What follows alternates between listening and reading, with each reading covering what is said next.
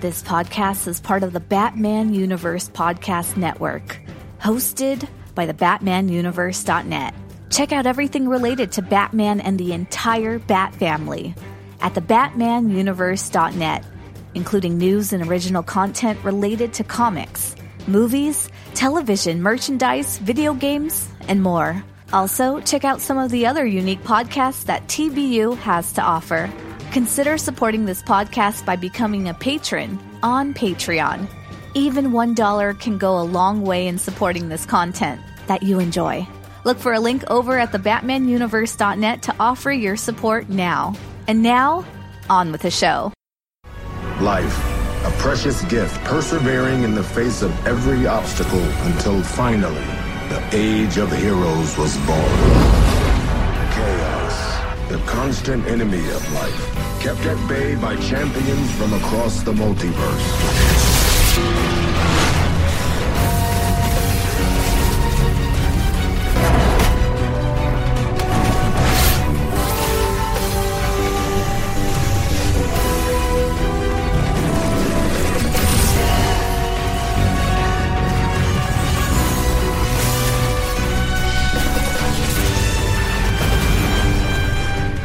Forces to fight on behalf of all creation. They found each other just in time. Because now the entire multiverse is about to come under attack. There is a malevolent force at work, one driven by a singular goal. I hope you're watching, good guy. The destruction of all there is.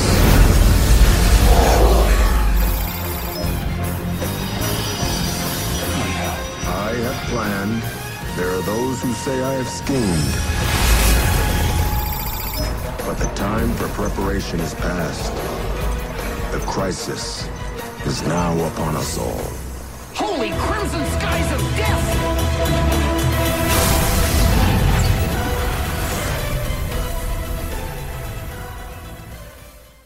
Hey everybody, this is the final time we're going to say Bat fans, yes, we're still here. This is episode number 191. My name is Dane, and with me, as always, is Tim. Yes. Have I ever missed an episode? I don't think so. Might have been one very early on, but yeah. As you said, always, always, always. Yeah, always. We always do this show. Yeah. Sometimes without you, Dane, I'm sorry. Where I had to do those ones by myself, which I don't prefer to do, but sometimes I just can't help it, where I don't want to wait a few extra weeks to talk about. I think one of those was when we did, or when I did, the review of the Batman the Animated Series Blu-ray, and I just had to get an episode out talking about it. Or you could just be like, you say something like, the Batman the Animated Series collection was really good. They had this in it, and blah, blah, blah. What do you think about it, Dane? Oh, well, I think... talking to myself. You play both of us. Yeah, you play both of us, Tim. So I would sound just like a complete nut on a podcast. Yeah. Tim's Bat Fans podcast episode straight from Arkham Asylum, where he's having a conversation with himself and pretending to be Dane. Yeah. We call that the Crazy Tim episode podcast. But yeah, that means we're gonna need a new name. We change it every year. We've had 20 of them so far, Tim. Something like that.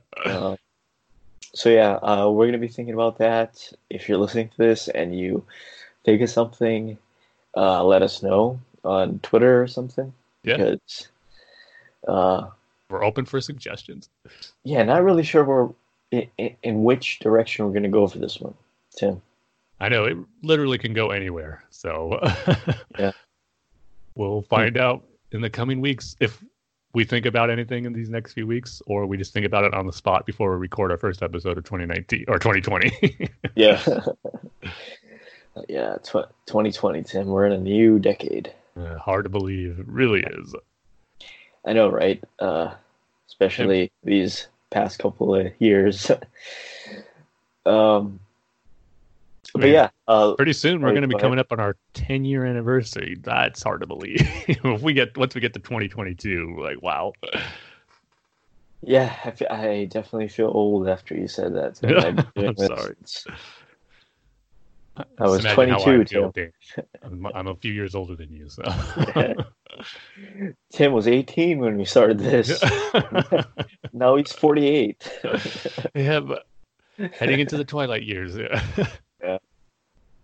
Well, at least you have Star Wars to look forward to, Tim. But, Star Wars mainly on the TV front for these next few years, because we're just less than a week from the Rise of Skywalker, and that's going to be it for Star Wars films for the next few years. So, hey, but I'm totally okay with that, with how good things are looking for Star Wars on TV. So I'm not going to be complaining too much. I wonder if Disney would do like a thing where it's or Disney and Lucasfilm. I wonder if they would do a thing where it's like, okay, we're filming the, I don't know, Beauty and the Beast live action 2 sequel. It ends up being a secret Star Wars movie. I don't know how they'd be able to keep that a secret.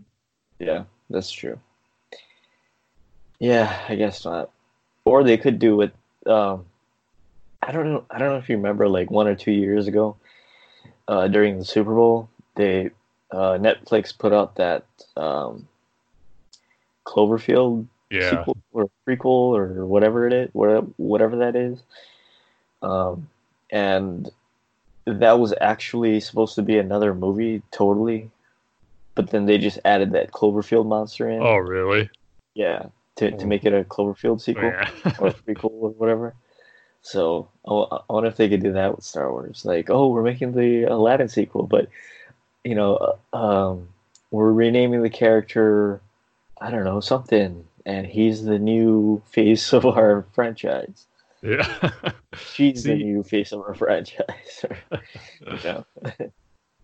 You see, I've actually had an idea for something like that, but on the Teenage Mutant Ninja Turtles front, I think it would be really cool if they did a movie where, especially if they're doing it based on the current IDW comics, because there's a lot of just the history of old Japan with Splinter, Hamato Yoshi as a human, and Shredder, Oroku Saki, just back in that era of like feudal Japan. And it's a movie just based off that, because that's just a great story in itself. And if they were to do a movie that's just like this period piece of ancient Japan, and you had no idea it was involved with the Turtles, because literally you could do a story like that. But then at the very end of what happens in that story, and then there's like a post-credit scene where it shows Splinter as a rat, like waking up and then fighting the turtle. There's a way they could do that. I think that would be pretty cool to subvert expectations for people who aren't familiar with the Turtles. They're just seeing this really cool period piece of these characters set in like feudal Japan, and then but for the diehard Turtles fans, they know what's going on, and they'd get a huge surprise knowing, oh, this is actually a Teenage Mutant Ninja Turtles movie. Yeah. I was actually sort of thinking that this past week, because I got an email from PlayStation about, and I do believe it's a PlayStation 4 exclusive, and it's a game I totally forgot about that happened at E3 or whatever. Ghosts of Tsushima. Oh yeah. Mm-hmm. You remember the samurai? Yeah. Game. I thought the same thing for that game. Like, this could make a cool Teenage Mutant Ninja Turtle universe game. Yeah, where you're playing as Hamato Yoshi. Yeah, like you're playing as a samurai, nameless samurai, right? And then all of a sudden at the end, it's you see Splinter as a as a baby rat, That would I just want to see that idea done somewhere, because it did it so well in those IDW comics, whether it's a movie or a video game or an animated movie or something. I think that would be so cool. It would make a good movie if they did. It really would. Like that. They could do Star Wars could do something like that. They could do something like that. Prequel, sequel to Cloverfield.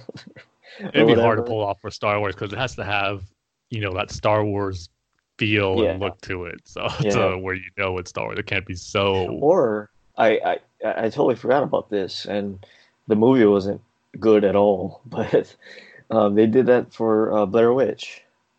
They did. Okay. They announced that they were making a horror movie, and then they released the teaser trailer. It turned out to be a Blair Witch sequel, prequel. I don't know. It's funny talking about that with Star Wars. It made me think about an old April Fool's joke StarWars.com did. This might be going back 10 years ago or so. Yeah. But it was announced that Willow is set in the Star Wars universe, but yet it's thousands and thousands of years before the movie. So that's why there's no, like, the technology is real limited. It's more medieval based. There's no lightsabers or anything, but like the magic using that's actually the Force, but maybe they didn't know it. So I thought that was pretty funny. Like, if they really wanted to, maybe they could weave that in somewhere to make it work. Change a few things here and there, but yeah, I guess that could work. It would make Star Wars fans very mad. Well, that's never happened before. When has anything made Star Wars fans mad? Yeah, you're right. Star Wars is kind of like punk rock for me. That's a good thing. It started out great. It's like, it's a message I can really, really get behind. But then certain people start coming in and using it for hate speech, and it becomes something not very good. Yeah, I guess it's not such a good thing after all over time. But people do. Some people, I should say, bringing in their own views on certain things. Yeah. Into their love of, quote unquote, love of Star Wars. So yeah, Star Wars reminds me of punk rock a lot. But anyway, moving on from that punk rock analogy, which I thought was pretty good, Dane. Let's do our Dark Knight Rises minute by minute commentary. This is the last one for the year. We're almost done with this thing. I know. Will we finish it in 2020? I think we might. Let me take a look. Because we're going to hit the 2 hour and 20 minute mark after this episode. Yeah, so we would just have to do 25 episodes, right? Which with what we kind of average out about somewhere around there a year, I think. Hold on, let me check. Tim, say something while as Dane does the math, but this is another feature we're bringing on the podcast. Math calculations as far as how many minutes we're going to average out for a year talking about The Dark Knight Rises. Okay. So Dane, you have the equation to this complicated problem. I'm looking up the pod. Oh, our cover art changed. Oh, are you looking on iTunes? Yeah, on iTunes. Oh, yeah, you never noticed that? I think it changed like earlier this year. At least that's when I first noticed it. Okay, so we started off at 170, and we are on 190, so 20. So, well, 191. So 191, right? So it's going to be another year, Tim. We'll be definitely close by the end of 2020. Yeah, we'll definitely be in the credits, right? Yeah. Well, we're not going to do the whole credits, are we? We have to, Tim. We got to do it from the beginning to the end. Until that number on the right side goes on to 0000, right? I guess you're right. The completionist in me agrees with you there. So yeah, and we owe it to the people that made this movie to sit and do a commentary over their names, right? Well, that's going to be an interesting conversation for those minutes. I mean, it's like, Christian Bale had his own private chef. Yeah.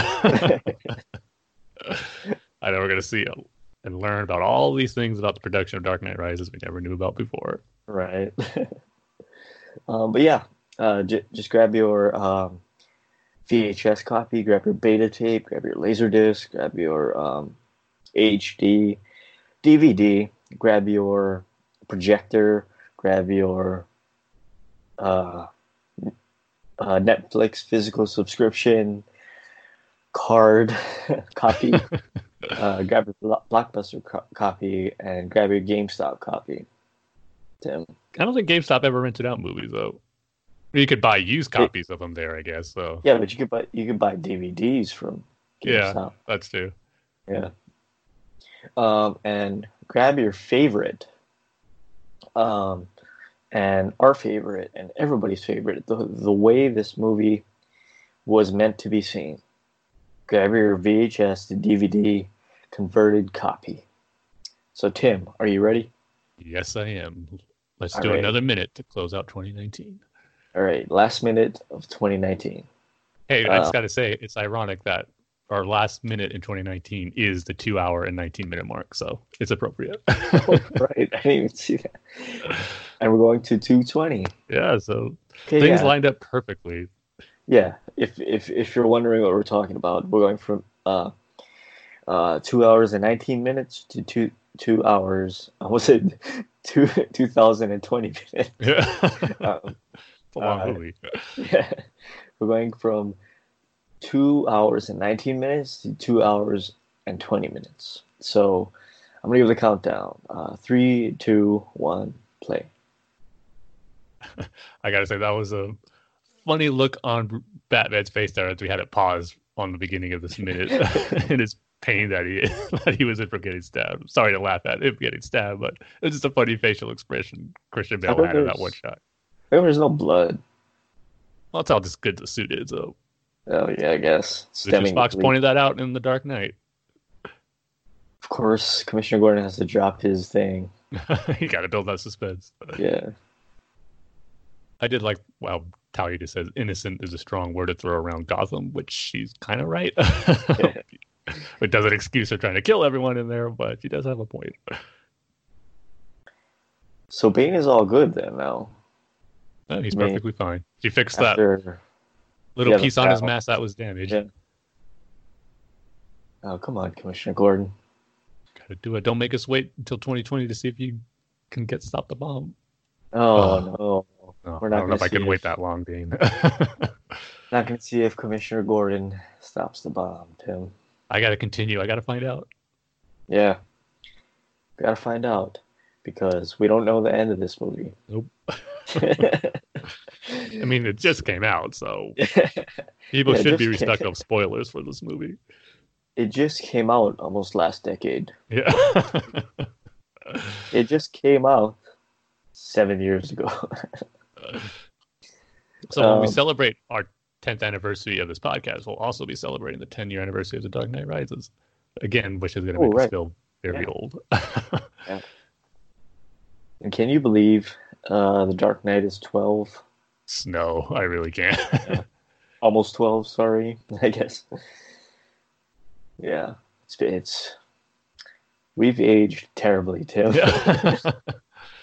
I hope our podcast is aged like a fine wine. It just gets better after every year. Well, I wonder if somebody, I doubt it, but I wonder if somebody started listening to us when they were 10 years old and they're 20 now. Well, we were there for their teenage years. Yeah.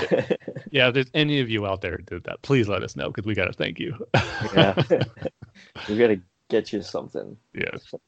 We'll name the show after you for 2020. Yeah, but now we can move on to our featured topic. And this is a Tim-specific featured topic. So that means I'm going to be distracting Tim with a bunch of questions that may have to do what we're talking about or have nothing to do what I'm talking about, which is what Dave usually tends to bring up. Well, you see, Tim, when you start to go on a monologue, let's say, I get distracted, and it's like, okay, let's see what the Star Wars movie is up to. Oh, I didn't know Rey, blah blah blah. You know, yeah. I mean, how come Rey does this? You know, you mean you're not hanging on every word that I say when I talk, Dane? You're just not gripped to the way I'm reviewing and going over this topic. Tim, in this case, you can't beat Star Wars. Well, that's with any case, though. But, wait, I do have one question for you, a Star Wars related question. I've been holding on to this for a while. Wanted to bring this up on this podcast.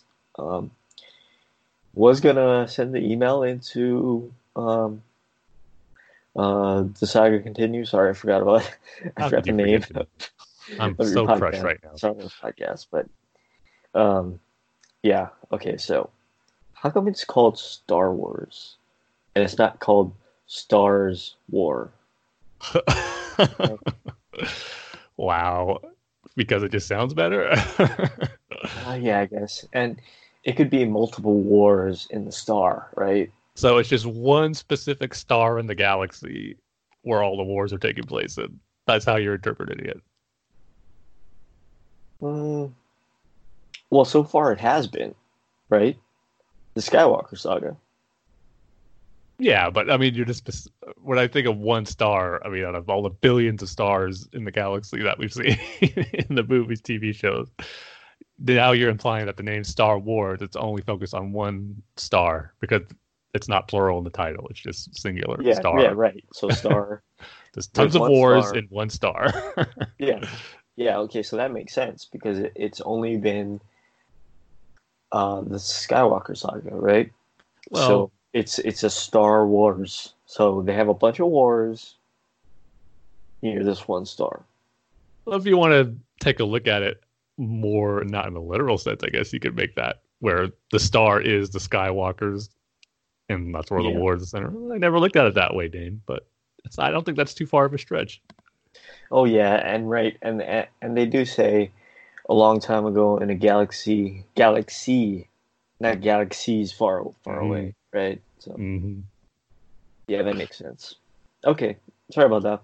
Uh, Well, that was a But it- question I've never heard before. So, as Yeah. usual, those are the type of Star Wars questions you ask, and they're always fun. but yeah, why don't you tell people about our featured topic for this episode, which I'm sure you've been for. Sure, you've been waiting to see this in live action. Yes. Tyson? Okay, Oh, yes. let's hear it. All right. So, we're continuing the trend of TV shows being the theme for our future topics these last few episodes. And this one's mainly going to focus on Crisis on Infinite Earths, the first 3 parts that have aired. But we're going to get into some more Watchmen too, because how can we not after the last few episodes? So we'll go into that as well. But I'll start off first with giving my thoughts and reviews on the first 3 episodes of Crisis on Infinite Earths. Yes, just the first 3 because the last 2 are going to air about a month from now. I believe it's January 20th, sometime How around come they're there. waiting? I think they wanted to build a suspense since it is 5 parts, and plus, I think they probably want to have the last few episodes of Arrow in a row, because the Arrow episode on Crisis on Infinite Earths is going to be one of the ones the last 2 airing in January. Then after that, there's only 2 more episodes of Arrows left, so they probably all want them all rolling out close together. Plus, the holidays, right? Exactly. Yeah, they usually have all their crossovers wrapped up before the holidays, though. So, but this one they're stretching out a little longer since it is 5. I see. So I'm going to go into all the details here of stuff that I want to talk about, which is going to include spoilers for some of the big things that happen. So if you haven't seen it yet, you might want to hold off to hear what I got to say. But if not, I'm just going to go all in. So start with the first part. And right off the bat, I loved how this crossover kicked off. You got the Monitor kind of doing a monologue about the creation of the galaxy and the Age of Heroes starting. But then we just see the Crisis happening right off the bat on different Earths. And I kind of like this approach. They just go right into it because over the course, I've only been watching Flash and Arrow this year, but in the main thrust of those seasons has been preparing for Crisis. So there's been a lot of setup on those shows for Crisis, so there wasn't need to do more setup. I thought going straight in for the Crisis happening was fine because we've seen it all been building up over the various series. But the way it kicks off was just showing the different Earths being destroyed by the Anti-Monitor wave. We got some cool references and nods and Easter eggs here. I loved it. This is what this crossover is about. Just delivering tons of fan service and Easter eggs for DC movie and TV history. It was great because the first Earth we see is Earth 89. And I got a huge smile on my face when I heard the classic Danny Elfman Batman thing kicked in. And we see Tim Burton's Gotham. And then it zooms in and we see someone reading a newspaper. He lowers it and we see Robert Wool back as Alexander Knox. He's just sitting on a bench and we see the skies are red, the Crisis is happening. We see the bat signal in the background and he just says, I hope you're watching, big guy. And sadly, Earth 89 is destroyed. But that was it's just cool to hear and seeing that reference to Batman 89. The only thing that was a little puzzling, the newspaper he was reading said Batman captures the Joker, and Joker died in Batman 89. So who knows what transpired over the past 30 years in Gotham City since that event. But it was still cool. The artwork on the newspaper was a classic Keaton Batman suit. So that was awesome. Another surprise was that they threw in the Titans show from the DC Universe app into the mix, where we see Hawk and Jason Todd as Robin looking at the destruction of their world with the anti-monitor wave coming at them. I think they just used some stock footage from Titans where they didn't actually film specifically for this crossover, but it was so cool to see that universe recognized. And then another great one, which closed out the intro, was Earth 66, seeing Burt Ward as Dick Grayson, walking Ace the Bat Hound, hearing the 66 theme play, and then the sky goes red, the waves coming. Dick Grayson turns his head, and he says the classic line you would expect for that Dick Grayson to say, "Holy crimson skies of death." Then we get the title card, Crisis on Infinite Earths. So just getting these nods and Easter eggs to these classic eras of Batman, the movie, the 66 show, it was just great. And getting these actors to reprise their roles in this small way, but it was still fun to see just as diehard DC and Batman fans. So it was just really cool. We knew they were going to be in it. There was so many guest stars announced for this. You had to know going in that some of them, if not most, are just going to be small cameos. And in the case of Robert Wool and Burt Ward, that's what it was. But it was still pretty fun to see. I just got a huge kick out of it. So that was great. But the episode overall, it got off to a solid enough start, but it wasn't quite as great as I was hoping it would. This was a Supergirl-centric episode. So some of the big things that happened was Superman, who was on planet Argo after the events of the last crossover, raising his son, Jonathan. And that Earth gets destroyed, or that world gets destroyed as the Monitor wave comes. But the Monitor is able to save Superman and Lois and their baby. But Supergirl's Earth and universe does get destroyed, and they get transported over to Earth 1, which is where the Arrowverse with Flash, Green Arrow, and all the others are located in. But before that happens, they were trying to get enough people off of their Supergirl's Earth over to that Earth. And there's this big tower that was keeping the Monitor wave at bay, but Oliver, Barry, Supergirl, Superman, and Oliver's daughter from the future, which if you haven't been kept up with Arrow, you might wondering who she is, but that's something that's been happening over the course of 2 seasons on Arrow. But his daughter from the future is now in the present. And here's my big thing with my issue with this episode. There was some cool action when you see Oliver, Barry, Supergirl, and Superman, and his own Batwoman, who is in this episode, all in an action sequence. That makes for some cool action in the episode. But here's the thing. This whole season of Arrow has been setting up, like Barry, that Oliver has to die in the crisis. And Oliver's going to die to wrap up his series on Arrow. That's been a big thing they've been hinting at since the last crossover. And we get it in this first episode, which was surprising. And I don't think would have been bad, but how it was handled was very anticlimactic. Oliver, before Supergirl's Earth gets destroyed, the Monitor transports everyone out of it, but Oliver stops him by shooting like an electronic energy arrow at the Monitor to shut down his suit so he couldn't transfer Oliver, because Oliver's trying to buy more time so they can get enough people off of Supergirl's Earth to his Earth as he can. And I'm expecting this big heroic death. He's fighting off these shadow monsters that are attacking, and we're going to see him make a last stand. He gets hit, he gets shot with an energy wave or something, but he keeps going. He keeps firing his arrows to buy time, but we don't see any of that. He just jumps into the action and it goes into the commercial. And when it comes back, we see him transported from the Monitor. His body's all beat up. He's ready to die, and he gives his death speech sitting in the bunker.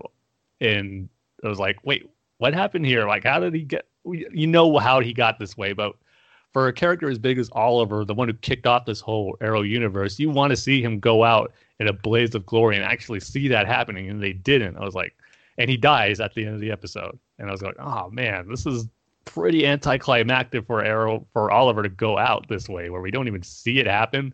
We just see the aftermath of it and him saying goodbye. And he doesn't even say goodbye to a lot of the main characters from his own show, like John Diggle and other characters that he's been with for so many years. He said goodbye to Barry was there, Supergirl was there, Kate was there, but I think Barry's been there. He's obviously one of his closest friends since season 2, but for the others, it just didn't have that same emotional impact. And his daughter was there, but she was just introduced in last season, and he just barely getting to know her this season, so didn't have the emotional weight I was hoping for. So again, this is a show in a universe where people come back from the dead all the time, and we'll get into that in the next few episodes. But the way it was handled here and how they were really implying this is it for Oliver, like, man, this was pretty anticlimactic for how it was handled, and for not even being in one of technically his episodes, because this was considered a Supergirl show. So that was kind of my big issue with the first part, but it was still entertaining. But going into the second one, which is the Batwoman centered episode, this one was exactly what I was hoping for Crisis. I love this episode because this really pounded in the guest cameos and the cool references, because this is the one that had Tom Welling back as Clark, Brandon Routh back as Superman, and of course the live action debut of Kevin Conroy as Bruce Wayne. And none of them disappointed. I loved everything about those sequences and when they were involved in this episode. And thankfully, those three, or mainly Tom Welling as Clark was just one scene, but Brandon Routh as Superman and Kevin Conroy as Bruce Wayne, they made up the majority of this episode. And man, I had a smile throughout my face throughout almost the entire episode. Anytime we were centered on those characters, I just couldn't believe what I was seeing. It was awesome. So starting off first with Tom Welling back as Clark, that was fun. It was really cool to see. And here, I just do a little setup for the episode. The Monitor brought in Lex Luthor to be part of this team to stop the Crisis. He says he has a role to play, even though no one sees it yet. And what he does, he defines the Book of Destiny, if I remember right, is what it's called, which is able to alter reality, which is what happened in last year's crossover Elseworld. So Lex gets that book, and he wants to use it to kill every Superman on every Earth, which is, of course, a very Lex thing to do, and that's what he's doing. And so he makes his way to the Smallville universe. But first, it was the other heroes are trying to find the paragons that are needed to stop this crisis. And one of them is a Superman who has lost everything, but yet hasn't given up hope. They have to find the specific Superman. So the Supergirl Superman and Iris, they go to stop at Smallville. That's where they find Tom Welling. But before they're able to talk to him about what's going on, Luthor comes with the book and transports them away from that Earth. And we get a really cool conversation between Tom Welling as Clark and John Cryer's Lex Luthor. It would have been cool if it was Michael Rosenbaum's Lex. They were trying to get him involved, but things didn't work out. But John Cryer does such a great job as Lex Luthor in this universe. It was made for a great sequence seeing Clark go up, talk with Lex here. But the big thing is that Clark in Smallville universe gave up his powers. He is no longer Superman after 10 years. He wanted to start a family with Lois. He has 2 daughters, and that's why he gave it up. But just seeing Tom Welling back in the shoes of Clark Kent, it was like he never left. He just picked up on it so well, naturally, of how you expect him to be as Clark 10 years later. And just his dialogue with Lex, it just felt really, really cool to hear him talk to Lex again. Even though, like I said, it wasn't Michael Rosenbaum, it was still cool to see this version of Clark talking to a Lex Luthor and kind of putting him in his place here. There's a great moment where Lex has kryptonite and he's trying to use it on him, and Tom just has no effect on him. And Tom Welling just grabs it, casually throws it away. And as Lex is about to punch him, Clark stops it and just sucker punches Lex in the face. He just goes, still stronger than you, to that effect. It was just really cool to see him in that element again. That Erica Durant's back as Lois. She had a very small part in it, but just seeing them together was really great. So I was happy with how they brought Tom Welling in the Smallville universe back again. It was just one scene, but they made the most of what they had. And that was really great. It was just fun to see those characters back 10 years later and seeing what has happened with them, and just back in that universe again was great after so long. So that was just a really nice touch. But one of the big highlights was seeing Brandon Routh back as Superman. And boy, for Superman Returns, I loved his Clark Kent, but his Superman I thought was good, but not great, and not as good as his Clark. but I think that mainly has to do with the material he was given and that Superman suit that I don't think was the best.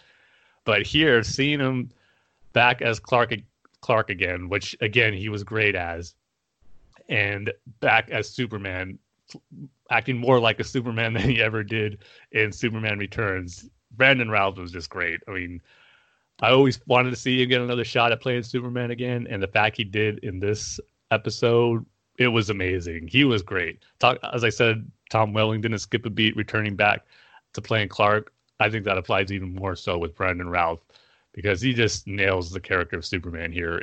It was awesome. And it is the same Superman from Superman Returns. They make references to his son, which, take it, love that aspect or hate it. That is something that was established in that universe, and they use that to confirm this is that same Superman. And they go into details of what happened to make him more like the Kingdom Come version of Superman, which is what his costume is based off. And man, that costume looks amazing seeing it in live action, and Brendan Routh just pulls it off so well. It was just great. And they make notice that he's lost Lois, he lost Perry White, because he's editor-in-chief now of the Daily Planet. And they make reference to what happened, that pretty much it was the Joker setting off his gas in the Daily Planet and killing everyone except Superman. But he persevered beyond that. He was that paragon they were looking for, the Superman who has nothing left to lose, but continues on to have hope.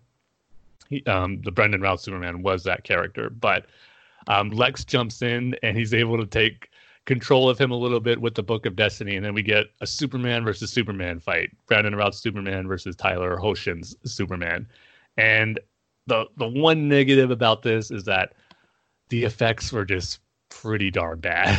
And seeing them go up against each other, flying over Metropolis, it was just kind of took away from how cool it could have been. It would have been better if it was just kind of like a fist fight type thing. I know they wanted to show off Superman's powers, but when your effects budget isn't great, it just takes away from it. But speaking of which, I do have to criticize The Mandalorian.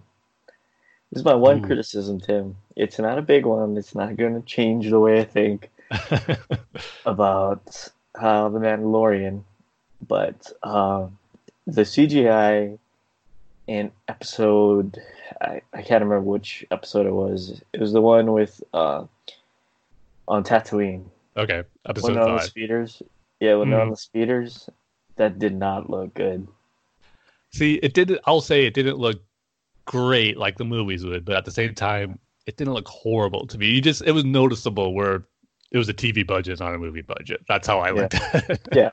Yeah, of course. And one other thing is Baby Yoda. It's especially with this episode that came out.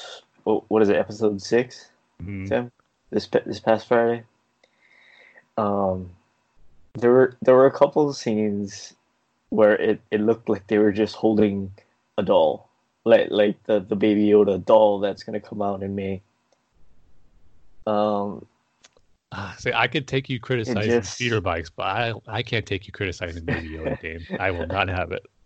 I mean, the Baby Yoda when he's emoting or she's emoting.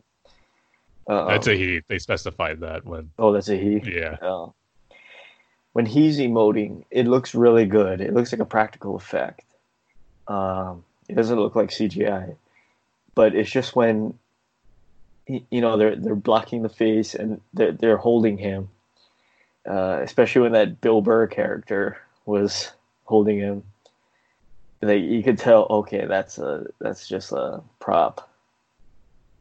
I mean, I know it is, right? It is, but there's just certain scenes where it's like, okay, that's just a prop. But beyond that, I like Baby Yoda. I really like how it seems like he's just a practical effect. It's not digital Yoda in Revenge of the Sith, right? Or Clone Attack of the Clones. Sorry, it's a practical effect, and I appreciate that. But the speeders that did not look good when they were going over hills and stuff. It looked like a ride at Disneyland. Well, I know what you mean, but at the same time, it didn't really take me out, especially No, totally not. It does not take you out of the story. It doesn't take you out of the show. It's just like, hey, that's a doll. So wow, so that's a lot of green screen to do that. Yeah, it didn't take me out not like the Superman versus Superman fight did. Yeah, man, it was pretty. It was rough. I'm not gonna lie. It's probably my biggest critique about this episode. So it should have been an awesome fight. Yeah. Well, what was the weakest scene that you saw? What happened in that scene? It's just the way they were fighting over Metropolis. These digital characters that they didn't even try to make look realistic, where they're flying and punching each other. It just and they try to not have any close-up shots. They try to be zoomed out as much as possible, so you're not seeing their face. But still, it was like as cool. I know they want to showcase a big Superman versus Superman brawl, but when it looks like that, you're better off keeping it very small scale and just having it be close quarters based fight. Because at the end of the fight, they go back into the Daily Planet, and Brandon Routh Superman is firing his laser beam. Oh, Tim, can I say one more thing before I forget? Okay. It was really good to see, really nice to see Falafel Guy from Batman Begins in The Mandalorian. Oh, yeah. And Flask from Batman Begins was in. Really? In this past episode of The Mandalorian. Are you talking about? Yeah, Falafel Guy, right? Oh, I thought you were talking about the falafel vendor, but you're talking about Flash who ordered the falafel. Yeah. Okay, Guy. Yeah, the with the curly hair. Yeah. Yeah, okay. Like, wait, did somebody else play Flash? Yeah, I was going to ask you the same thing. Did the falafel guy and Flash both be in the same episode? Yeah. But it was, at first I was like, I know his face. Where is he from? Like, oh yeah, Flash. Yeah. I call him Falafel Guy. But yeah, that was pretty cool. Yeah. So yeah, that was the best part of the fight, is when they weren't fighting, pretty much. Of the Super. They were just standing talking. Yeah. In an alley. Yeah, Lois is able to get Brandon Routh Superman out of Lex's control, and they get Lex captured. But so that was Lex's role to kind of get them to the Superman they needed to find. So that was great. And just again, Brandon Routh back as Superman did not disappoint. His costume looked amazing. So I'm glad he stuck around. Like, it wasn't the Smallville or the Tom Welling cameo where is one and done. And then, as I'll get to with Kevin Conroy, but he was part of the team and he was going to be in the next episode. But that brings us to the big event. As great as those others were, what I was looking forward to the most? The live action debut of Bruce Wayne, or Kevin Conroy playing Bruce Wayne. And so the point of it is that the Monitor tells them the Bat of the Future is one of the Paragons. And so Kate and Supergirl go out to look for him. They go to, I forget the exact Earth number, but it's a Gotham in the future. And Bruce is old, and it's not the Batman Beyond universe, that's for sure. Because he's pretty much being taken care of by Luke Fox, who is in the Batwoman series. And I haven't been watching Batwoman, so I'm not too sure how his character has been portrayed there. But for the most part, it looked like it was a different portrayal of Luke Fox in this one. And this Bruce Wayne portrayal was a surprise for me, because they set it up as he's just retired from crime fighting, too many injuries. He's in that bodysuit, which is what Bruce was wearing in Kingdom Come, and seeing that in live action was great. A lot of Kingdom Come references with Brandon Routh Superman's costume and then Bruce Wayne's outfit here. But man, as Kara and Kate enter Wayne Manor and Luke Fox tell them, they got to leave. But then you just hear that iconic voice. You don't even see him yet. You just hear the voice, and immediately you get a grin on your face. But then you see him come down. They call him Bruce, and he starts talking and reacts. It's just, it was kind of surreal, to be honest, seeing Kevin Conroy as a live-action Bruce Wayne with that amazing voice. It was talking about Batman and DC Universe stuff and everything that he's been through. It was quite the sight to behold. I loved every minute of it. But here's the big surprise that I wasn't expecting. This Bruce Wayne didn't turn out good. He actually developed to be kind of a villain. It reminded me, I would even say they even threw in some Ben Affleck versions of Batman in here a little bit, and a little bit of the Thomas Wayne from Flashpoint kind of mixed into what this Bruce Wayne has become, where he actually became a killer. He talks about how once you go down, that Bruce has always said, and why he doesn't ever want to take a life. Once you step into that, if I could talk, once you step into that abyss, there's no coming back from it. You're just going to do it again and again, and that's what he does. That's what he's becoming here. When he loses hope and feels like this is the only necessary step to get rid of crime and do what needs to be done, he's going to continue on doing it, which is killing the criminals. And he had this display, not in the Batcave, but in his office, a little Batman Beyond nod maybe, where he has these trophies of the iconic items and devices and stuff that you recognize from the different villains. You see like Riddler's cane, Mr. Freeze's a ballerina glass that is used for his wife. All that was there. And then Kara is looking at it. He sees a pair of glasses, which makes her think it's Clark. And yes, Batman and Superman did have a fight in this universe. And Batman kills Superman here with kryptonite. And the reason he's in this robotic suit is because Superman did it to him in his fight. So I love that whole element being thrown into this Bruce's history here. And even though it was kind of strange to see this version of Bruce, and I didn't have a problem with it because this is one of hundreds of Infinite Earths. So there's going to be different versions of Bruce and Batman that's going to be, not quite as good in the Batman we all know and love. But Kevin Conroy played it brilliantly as this kind of twisted, evil Bruce Wayne here. And I wouldn't say evil, just the Bruce Wayne who went down the dark path and became a killer and who lost hope. So, but just hearing him deliver that dialogue of fighting Clark and what needed to be done, it was just really cool to hear Kevin Conroy deliver that.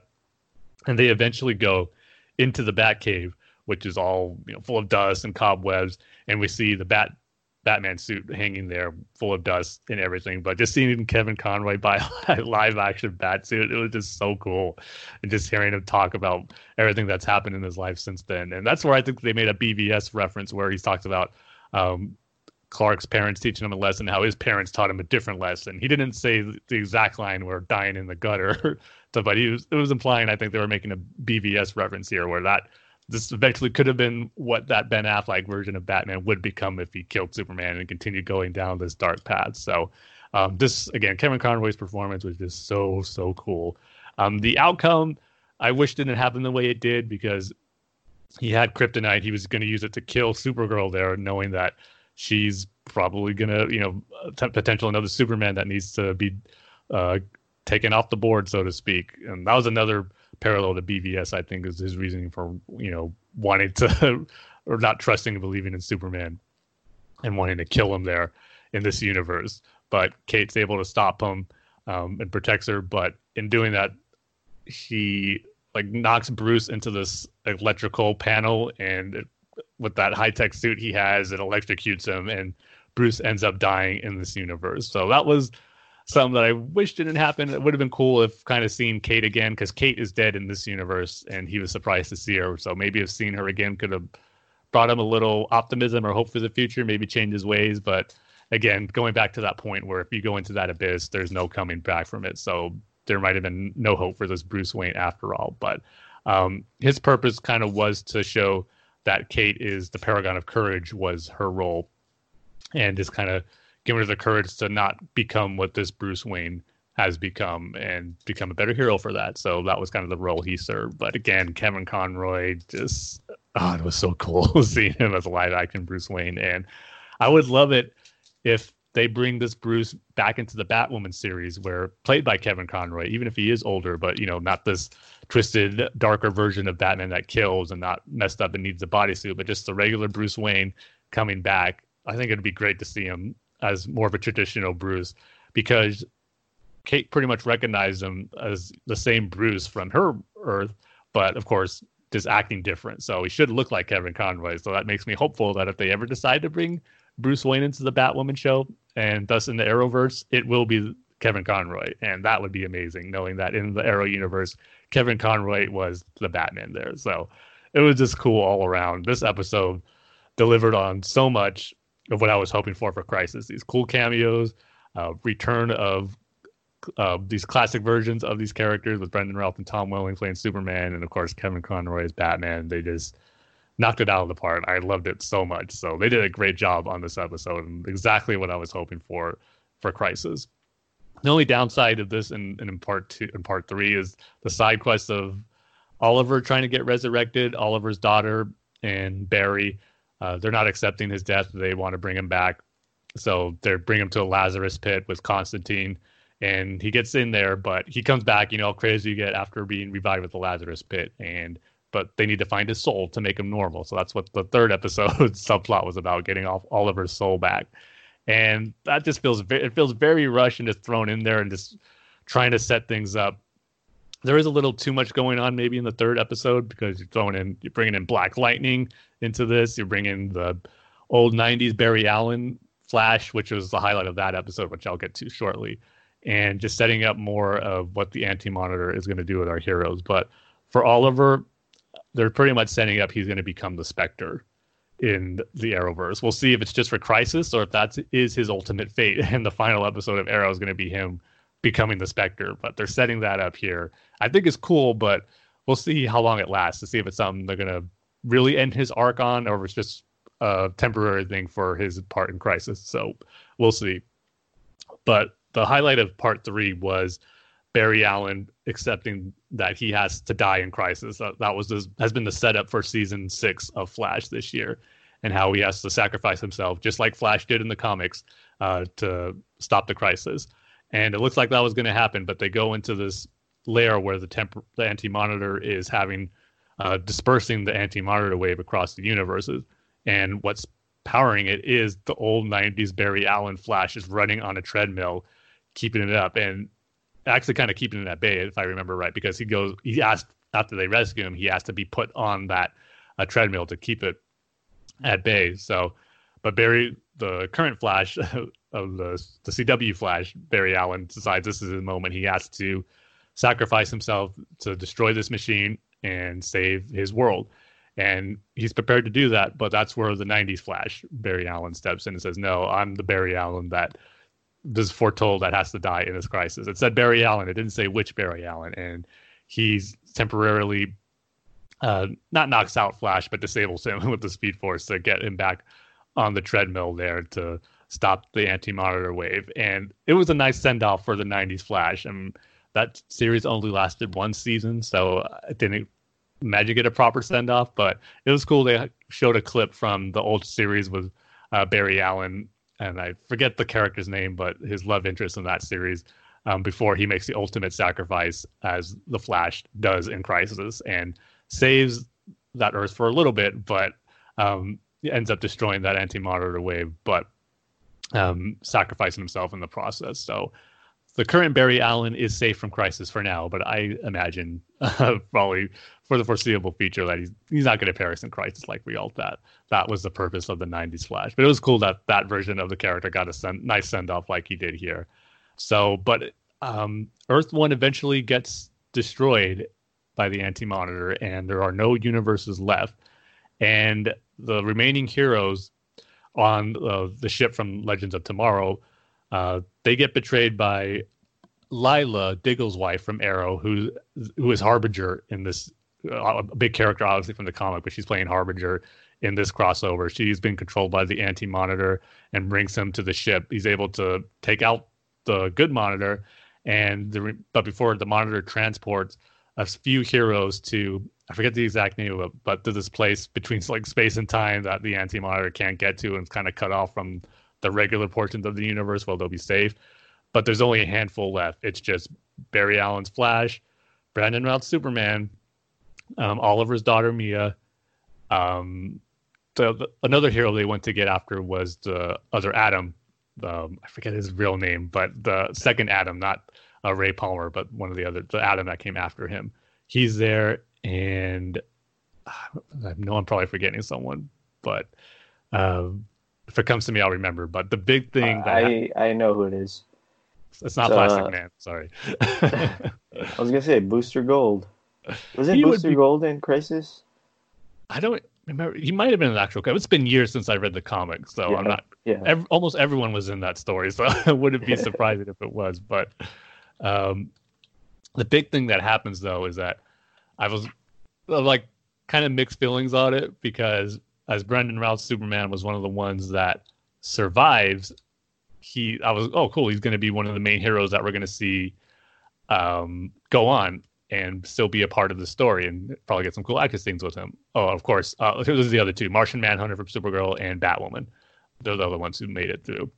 But something starts happening to him. He doesn't feel right, and it's like this red energy starting to come out of Superman's body. He doesn't know what's happening, and then it gets revealed that Lex Luthor has taken over. He was able not possess his body, but because it is the Lex Luthor, Superman kind of vanishes, but Lex takes his place, and he's going to be part of the team now, who's got to save the multiverse, and which is cool because I'm glad Lex is involved, and because there has been stories where Lex plays the hero when he has to save the galaxy when there's a big threat to it, and I like him in that role. But at the same time, I still wanted to see more of Brendan Routh's Superman in this story. I'm sure he'll come back in the final part. I'm sure that's where a lot of heroes are going to come back, and it's going to be this big all-out battle, which I hope they can pull off on a TV budget. But seeing the effects of that Superman fight, it doesn't give me hope. But so that's where the cliffhanger left off. Just a handful of heroes with Lex taking the place of Superman to go up against the Anti-Monitor in one last stand is how the third episode ends and wraps up this first half of Crisis on Infinite Earths. So, yeah, I'm really happy with it so far, mainly because of that second episode with how they handled Tom Welling, Brendan Routh, and Kevin Conroy in their big appearances in this crossover is really cool. So, yeah, a lot of fan service stuff, which I'm eating up. That's a big part of what makes these crossovers so fun. And I'm just expecting big changes for the Arrowverse as a whole. Worlds are destroyed, characters are dying. I'm sure some will come back, some things will be different. So I'm curious to see what the new status quo is going to be when it wraps up. But we're going to have to wait till 2020. So, but right now I'm really satisfied for the most part, besides a few disappointments here and there of how Crisis on Infinite Earths is shaping up. It's been a whole lot of fun. Have you watched this, not Supergirl, Batwoman show? No, I unfortunately haven't. There's just too much stuff out there. I'm sorry. Between Watchmen, Mandalorian, other shows. I'm only able to watch Flash and Arrow with their CW shows. There's just too many of those ones. So, what about the other Disney Plus originals? Have you watched any of those? The only one that I just started watching was the Story of the Imagineers for Disneyland. I watched the first episode. That's been really great. It's a cool documentary. So I want to see the other stuff they have. I think they have 4 or 5 out right now. So looking forward to watching the rest of that. But other than that, no. none other of their originals I've seen. I see. Speaking of which, I did subscribe to Apple TV. Oh, because you did? Of that. Because of for that one show, right? Yeah, the Servant. Okay, and is it worth your subscription? It is. Okay, it's a really good show. As long as it's worth it. That Steve Carell show, I thought I was gonna like it. It's definitely a different role for him. Okay, it's not Michael Scott. No, it's not. But anyway, yeah. Why don't we talk about Watchmen? Yes, let us. It should take too long because nothing really big happened in these last 2 episodes, huh? Oh, of course not. Only some guy walked into a bar and hit on some woman. Yeah, that's it. That was the entire episode, literally. But a god walks into a bar. Sorry. And I liked how in the actual episode, it's titled "A God Walks Into a Bar," the last name of Angela Abar. So. Oh yeah. Is that where she got her last name from, or is that her family? Because why wouldn't she be called Angela Reeves, right? Yeah. Or maybe that's the grandmother's name. Yeah. See, I don't remember if they said her last name at all. If that was her grandmother's last name first or not. Maybe. Yeah, and like speaking of the grandma, I was wondering if Angela was lying about her past, because I was like, so she left the orphanage, and she was being raised by her grandma then in Oklahoma. Did she move back to Vietnam or something? But didn't turn out that way. Yeah. she did not leave Vietnam.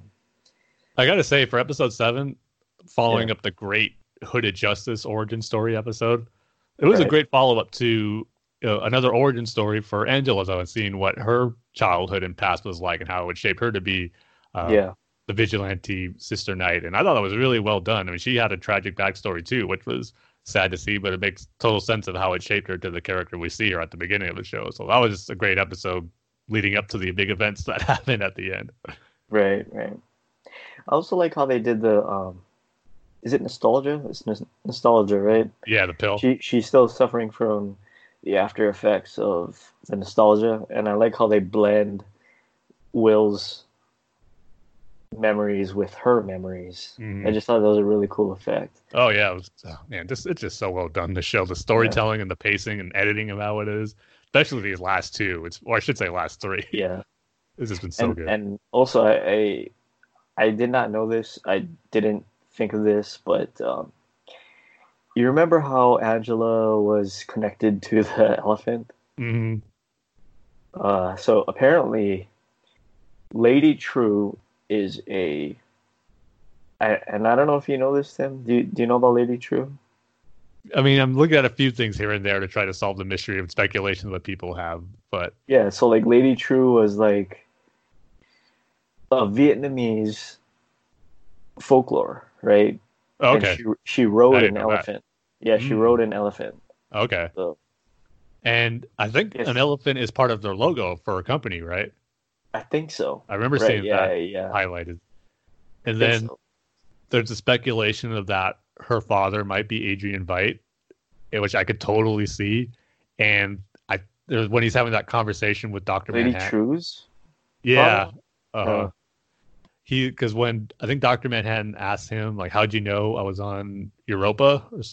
I think that was the question he asked. And then he goes, a white elephant told me, or a little white elephant told me, something to that effect. Yeah. Where you're to pick up what's Lady True. So right. Plus she has that statue of him in her office. So there's some connection she has with Adrian Veidt. Also, I mean, this is like this isn't my theory. I just heard this and I thought it was a really good theory about what that clock is for. That Millennium Clock or whatever it's called. Yeah. I think it's gonna sort of make everyone not a superhero, but like Dr. Manhattan. You think so? Yeah, because you see how, she's there to. I mean, she admits she's there to stop the 7th Cavalry and save the world, right? Yeah. And so, like, the 7th in God Walks into a Bar, the next episode, Dr. Manhattan, quote unquote, dies, right? And they're gonna make Senator Keene, a Dr. Manhattan-esque person. Yeah. Right. So that's his goal. I think what she's gonna do is she's gonna sort of like do the reverse of Adrian Veidt. Instead of massacre, I think she's gonna make everybody that equal to Keene. And the 7th Cavalry. I assume, people from the 7th Cavalry are, gonna do the same thing Keene is gonna do. Yeah. See, that's the thing. I mean, obviously he wants to stop them from getting his powers, but I just don't know what that's going to entail. And that's an interesting way to look at it, to give everyone those powers, to put everyone on an even playing field. Yeah. But I think if that happens, people are just going to destroying the world with all that power. So I don't think they'd want to do that when they're trying to save it. So I was going to be interested in seeing what exactly that does. Is it just going to be something that transports Dr. Manhattan somewhere or prevents that machine that the 7th Cavalry has to stop them from taking his powers? It's going to be interesting, but there's still that element of, in episode 4, when we got the introduction to Lady True, when she buys that house from that couple on the farm, and there's that I don't know, meteor or a rock or something that crashes on their land. Still want to know what that is. What was the lady's name? Lois Kent. It was something Kent, yeah. Or Clark. Yeah, might have been their last. I think their last name was Clark. Yeah, Lois Clark or something. Yeah. I think it was Lois, but something on the nose where you knew they were referencing Superman. Right. But yeah, a great episode. A god walks into a bar. Man. I really liked how they did the time thing. Yeah, it was flawless. It really was. Yeah. Like I said, the episode was literally the whole time two people talking in a bar, but yet so much happened while they were talking.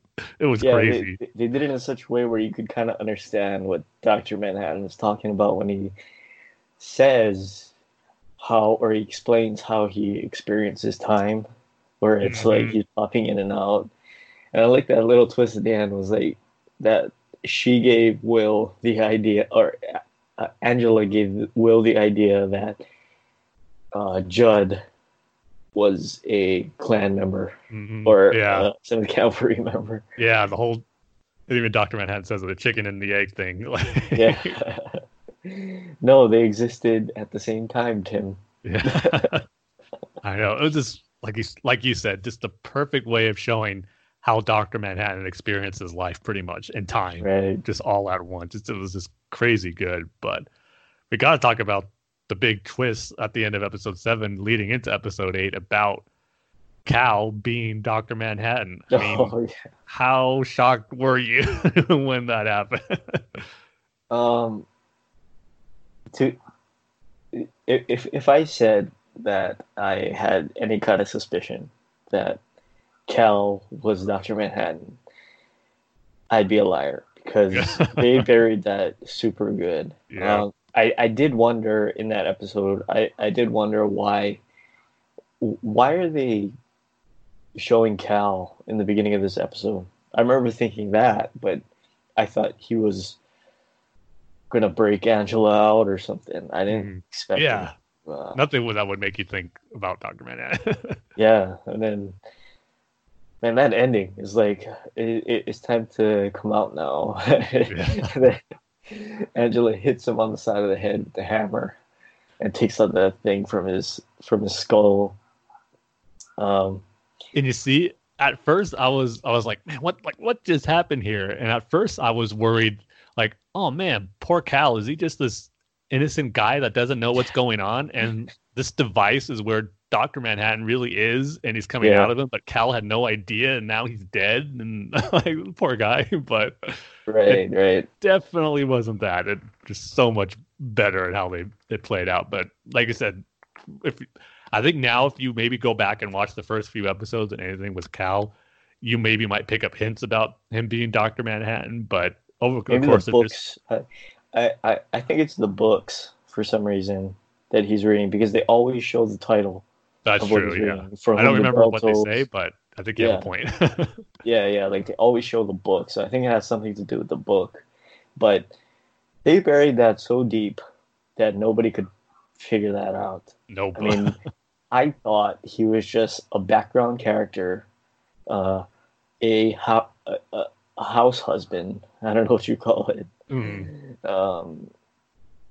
You know, and it was clear that Angela ran that family and she was the breadwinner, and Cal was just taking care of the kids and reading a lot of books.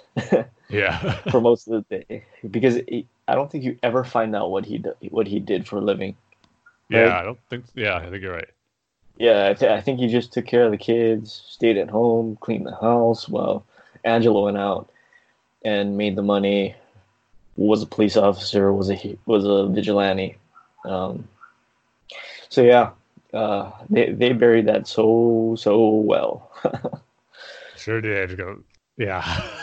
I mean, I just thought they're gonna have, Dr. Manhattan, because they showed the tease of Dr. Manhattan in the trailer. Just think, oh, he's gonna come back from Mars or wherever he was at to fulfill whatever purpose he needed to in the story. But the fact that he's such a central figure now of this whole story, and with Angela, that they had a relationship together, he's so important now to the series that it's just crazy how they made it all work. And at first I was a little, wasn't sure how it was going to be, man, it's just Dr. Manhattan, his only role is that he just likes another girl, and then that's why he decides to come back. I think it's a little more than that, Tim. Yeah, I was kind of worried when they established that him and Angela had a relationship, but it was a lot more deeper than that, thankfully. It just works so well. Yeah, I like the end of episode 8 where he's like, no, I was right. Yeah. Oh, man. Yeah.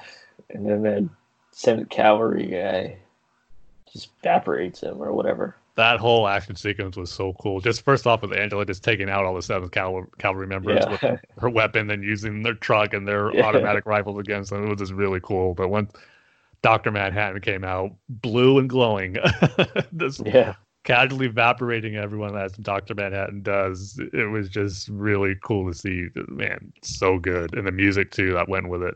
It all worked for an amazing ending sequence. But it was one of those things where things have to happen the way to do, and he still gets shocked by that beam and obviously transported to the headquarters of the 7th Cavalry, and that's we're gonna pick up on episode 8 and or episode 9, I should say, for the finale. And I just can't wait to see how it all wraps up, because I am obviously, without the show, full of surprises, keeps you at the edge of your seat, and unexpected things happen. And I expect the same for the finale, where you gotta expect the unexpected. So I can't wait. Right.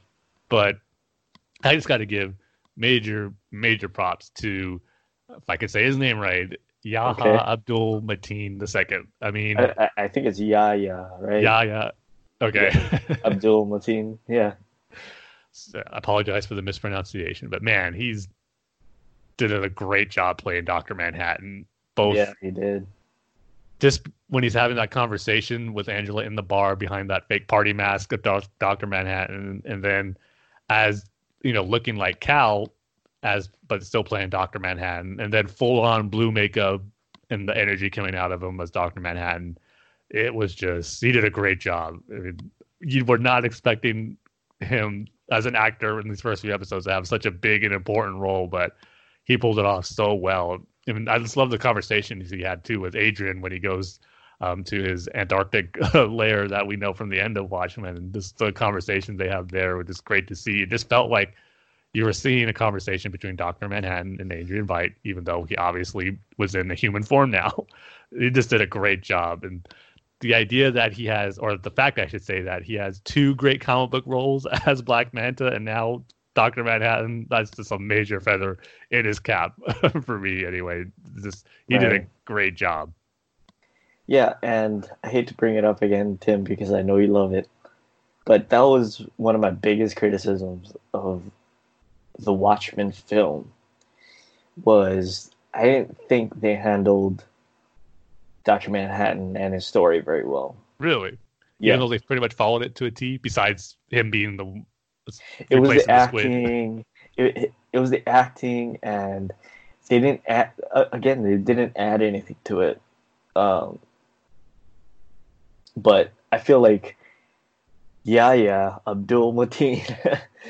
Sorry, I just have to look up his name real quick. So yeah, you almost have to. I felt that he had his own spin to it, right? It was his own unique thing rather than just reciting lines from a comic book, Mm-hmm.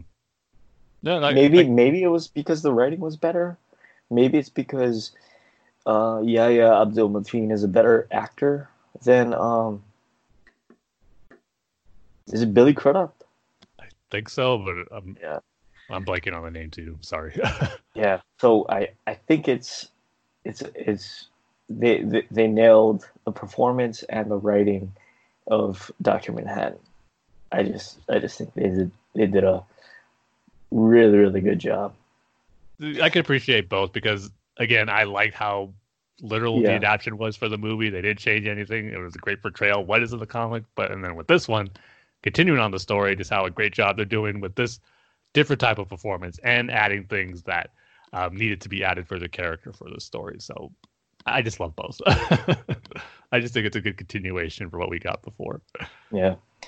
Also, I was reading the Wikipedia page, Tim, and I'm just wondering, do you? There was a lot of controversy because people were upset that Rorschach in the show is being treated as, this extreme right wing role model, right? And people don't like that because it doesn't show him as a hero because for whatever reason, Yeah. Do you agree with that? Do you see him as a hero? Because I've never seen him as a hero. I thought...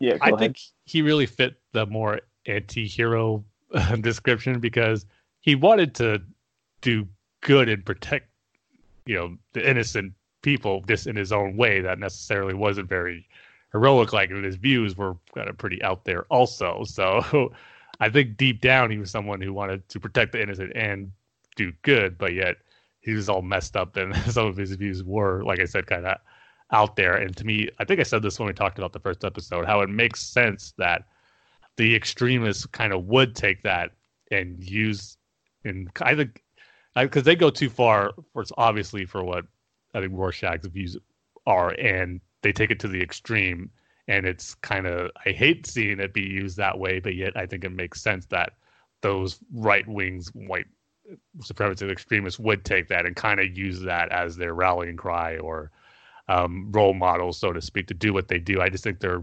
misinterpreting it and just taking it too far from what Rorschach would ever do. So that's kind of how I always took it, where I hate seeing it, but yet it makes sense that there are those who would use what he did and like what he wrote in his journal too, to take it to that extreme. Yeah, and I guess the thing is Rorschach is a right-wing character, right? Yeah. He is a conservative character. And I just don't see him as a hero. I just don't think he's a hero. Definitely don't agree with what he says. I mean, have you read Watchmen recently? Not recently. He says some pretty objectionable things about certain people and women. So, yeah, I don't see him as a hero, and I don't get people that think that he's a hero, Well, in the end, he is trying to save. He's just trying to save the world, all these people from dying that Adrian Veidt wants to kill. So in the end, he does, in some aspect, want to protect and help people from the. Yeah, but does he do a heroic thing, or is he a hero? Mm-hmm. Yeah, that's a good debate because. Yeah. Right. I mean, he does fight criminals and help people getting hurt from criminals too. So there is a hero aspect to him. So. He's definitely more complicated than just a straight up hero, anti-hero, or bad guy type thing. So that's what makes him great. That's why there's a lot of aspects to him that I just love diving into more. Obviously, other stories we've got him since then, like the Before Watchmen comic and all that. So also, I really like seeing Red Scare and Pirate Jenny in episode 7. Not really doing a good job of preventing anyone from seeing Angela or her escaping. I like how Red Scare A is always eating, and B, I like how he's eating flaming hot Cheetos with a fork. Oh, I don't know if you saw that, Tim, but I didn't notice the flaming hot Cheetos, but I did notice him always eating. He's eating it with a fork, by the way. Oh, and another big thing that was revealed, I think it was episode 7. Thankfully, Looking Glass survived. He killed all those 7 cavalry members. We just don't know where he's at, but he's not dead, thank goodness. And I just hope he shows up for the finale. Yeah, and I still have these big questions, man. I know. Like, why did... If we're going to... I mean, it depends what you want to believe. Do you want to believe the comic, or do you want to believe the show? Where they talk about, talking about Hooded Justice is origin story. Is it Hooded Justices, or is it the original Night Owls, right? Mm-hmm. And how come how come the 7th Cavalry are called the 7th Cavalry? Because not Dr. Manhattan. Adrian Veidt is the only person that said that in the comic. Mm-hmm. I mean, was 7th Cavalry already a thing, or Yeah, that's does he have something to do with 7th Cavalry, or maybe he knew, because they did have that video of Adrian Veidt, which explained his whole thing. So maybe there's a connection there. Man, I really got to reread the comic after the show. I mean, I want to watch the movie. I want to read the whole comic, because I just thought there'll be so much stuff to pick up on that the series took from, and just maybe get some new light on. They're just adding so much to this lore, and I love it. And also, go through the supplemental website. Yeah, that's great too. For the Watchmen, PDpedia, I think it's called, where Batman is a exploitation movie thing. Yeah. Kind of like how Sister Night was. Yeah. For some reason, I couldn't put it together in my head until I saw young Angela holding the videotape. That it was Sister Night, as in sister, as in Catholic. Well, her outfit does kind of give it away a little bit. yeah. I had to have that explained to me, Tim. And we also got the origins of, the moon of that Adrian Veidt's on, how Dr. Manhattan created Mr. Phillips and Miss Crankshaw, is it? This is Miss Crookshanks. Crookshanks, okay, and Mr. Phillips, yeah. And just why he pretty much, they're his version of Adam and Eve, pretty much, and how he inspired them after two real people that he, as he put it, saw creating life. And he wanted to create his versions of life based on that. A little bit of a plot hole, I think, because in the comic, John Osterman was born in America. His parents had immigrated from, I guess, Germany, and he was born in America. See, I didn't remember that. Yeah. I reread Watchmen recently. That's why. I could see why. Like I said, that's what I got to do. Yeah. I'm kind of surprised that's kind of a big thing that maybe Damon Lindelof would overlook or decide to change. Maybe it felt better for his story. Again, yeah, I can't remember the exact quote, but he says something like, my parents were already here for 4 years or something before they had me. Okay. Yeah. Yeah, maybe just something he wanted to change. Little detail, but yeah, man, I can't wait for the finale. That's for sure. Yeah. I'm thinking I can't wait for the finale and then the next episode of the Official Watchmen podcast where David Lindelof just goes into everything that happens. That's a great supplement to the show. It's great that he reads like all the articles and the forums or whatever that talk about Watchmen. Mm-hmm. I just thought that was cool. Yeah. I believe episode 9 is going to be about the origin of Red Scare. We got to do it. We got to do it already. That's where the majority of the episode is going to take place and be about. Yeah.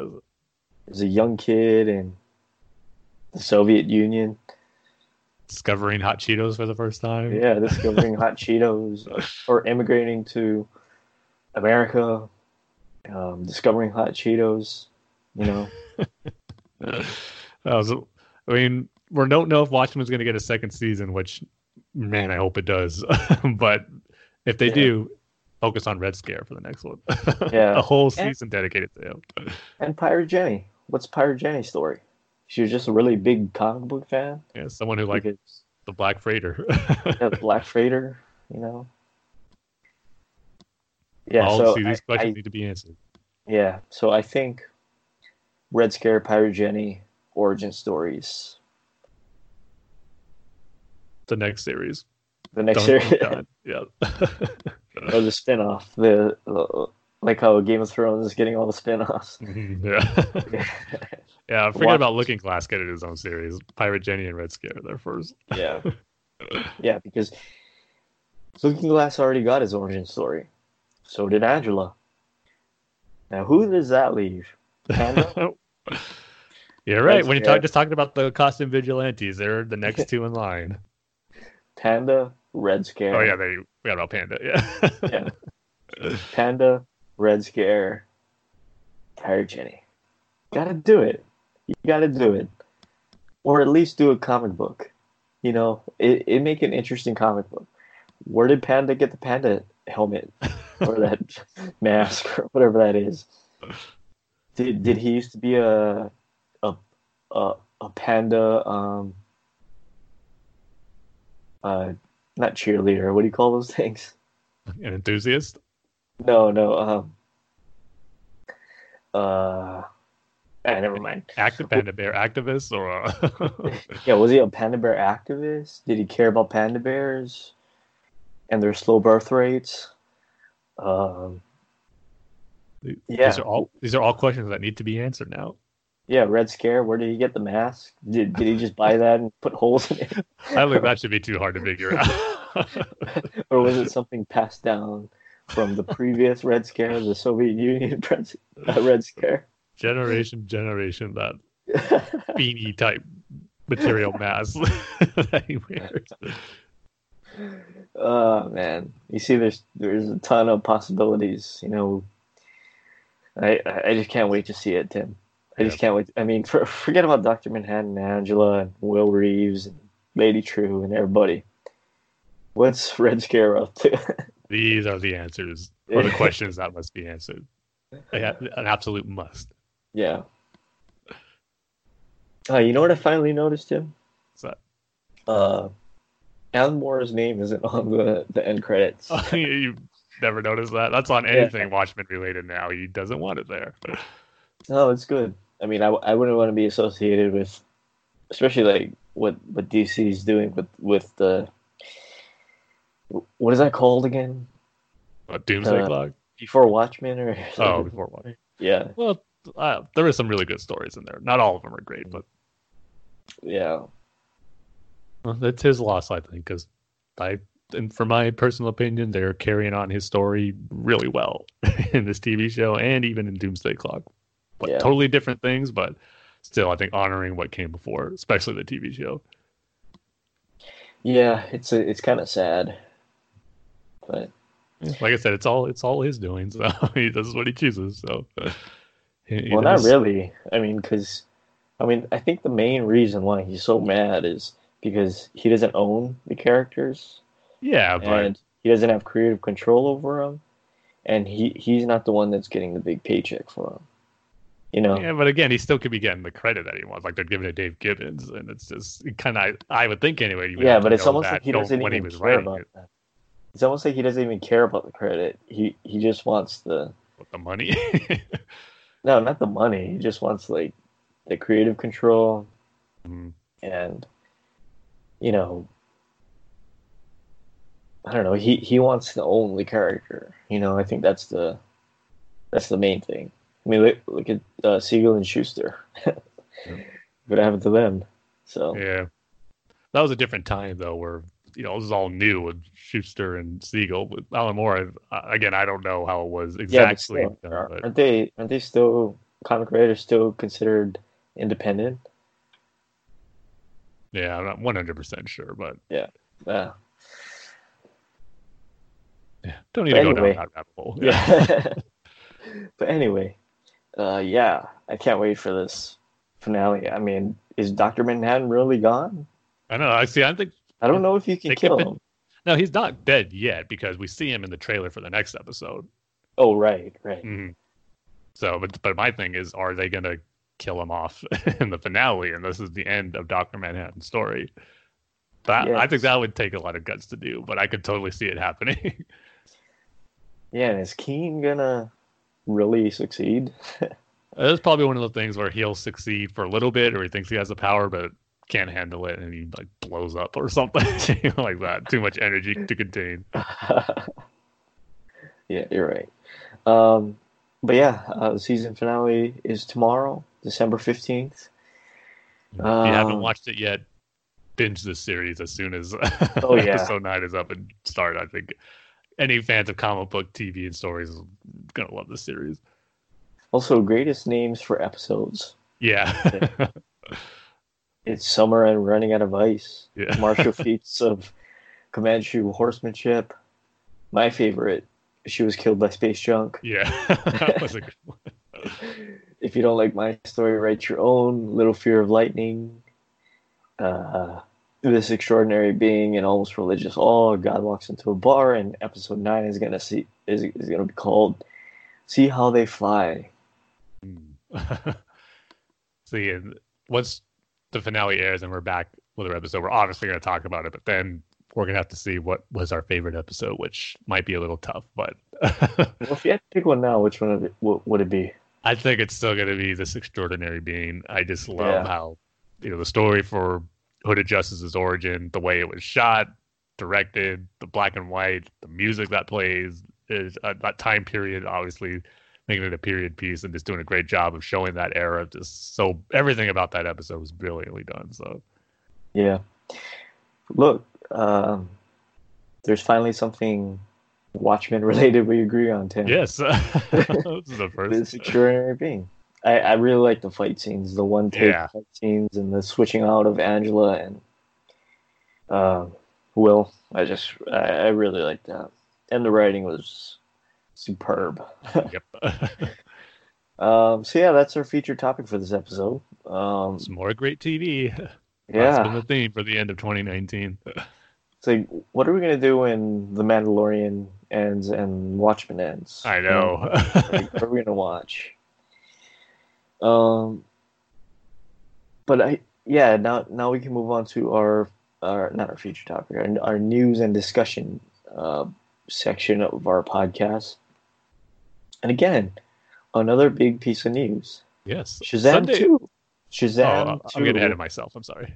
Yeah, sorry, Tim. But please don't step on my toes. So I got to respect the host. The host. Shazam 2 and the Flash movie have release dates, Tim. Yes, and I believe one and still not sure about the other. Shazam 2, I believe, which is April 1st, 2022. I think that you can bet on after the success of the first movie. Yeah. I'm just wondering why people or movie studios haven't done the 2/2/22 release date, or like video game companies or well, what day is February 2nd, 2022? Because it's like a Tuesday or something. I'm not sure any movies come out on a Tuesday, but let me bring up my calendar here. I got it right now. It's actually a Wednesday. So it's a Wednesday. Movies come out on Wednesdays, some of them. February 2nd. Yeah. Wow. Yeah, that's got to be a big marketing for something. I remember when the Dreamcast, the system came out, the big part of the marketing was 9/9/99 when it came out, September 9th. Really? Yep. I don't remember that. Were you working at I was working at Toys R Us on launch day for the Dreamcast, yeah. Oh, I bet you sold out fast on that one. Actually, it did. The first day, the console did sell out, and some of the big games we didn't have, but about a month or two afterwards, we started getting steady supplies of them. So it was big on its launch. I will give it that. For some reason, I always think that that's a Nintendo system. The name is very Nintendo-like, I will say, the Dreamcast. Yeah, remember you had to put those cartridges in the controller? Yeah, there's like this big memory card, like video memory card stick, with like a mini Game Boy type thing. That was a memory card for it. They didn't really utilize that. What are those Tamagotchi pets back in like the late 90s? Right. That's pretty much what it was like and what it was used for. I remember playing. Did I play on that? Resident Evil, or was that GameCube? The remake Resident Evil? Yeah. Well, that was GameCube. That never came out. Code Veronica, I think. Code Veronica, was that? That might have been on the Dreamcast. But none of the remakes were. But I think Code Veronica was, if I remember right. If I remember my Toys R Us days working out in the R-Zone video game section and organizing the Dreamcast. Name does sound familiar seeing that disc. Hold on, I'm looking up Code Veronica right now. Dreamcast did have some solid games at its launch, like Marvel vs. Capcom, the first one. That was the only way you could play it on consoles for a little bit. The Dead or Alive 2, which is the first time I played that fighting game. Oh yeah, Dead or Alive 2. Yeah, it was fun. Sonic Adventure, not the best Sonic game, but I remember seeing the graphics for the first time, blowing me away. Like, wow, Sonic never looks as good as he has now. Ready to Rumble, the box game, that was a big launch title. I remember for that. Ready to. Yeah, that was like Mike Tyson Punch Out. Kind of. I didn't play it too much though, but yeah. Was this Sega's last system? Yep, that was it. It ended in 2001, so it had a 2-year run. Not too long for a console, but yeah. Well, Japan, it was released in 1998, so technically 3 years. Well, yeah, I guess that's true. So, did you find Code Veronica? Is that it? Yeah. Hold on. I just got distracted with GameCube stuff. Yeah. You're supposed to like that Dreamcast stuff, Dave. No, I was trying to look up the game. Is it Eternal Nightmare?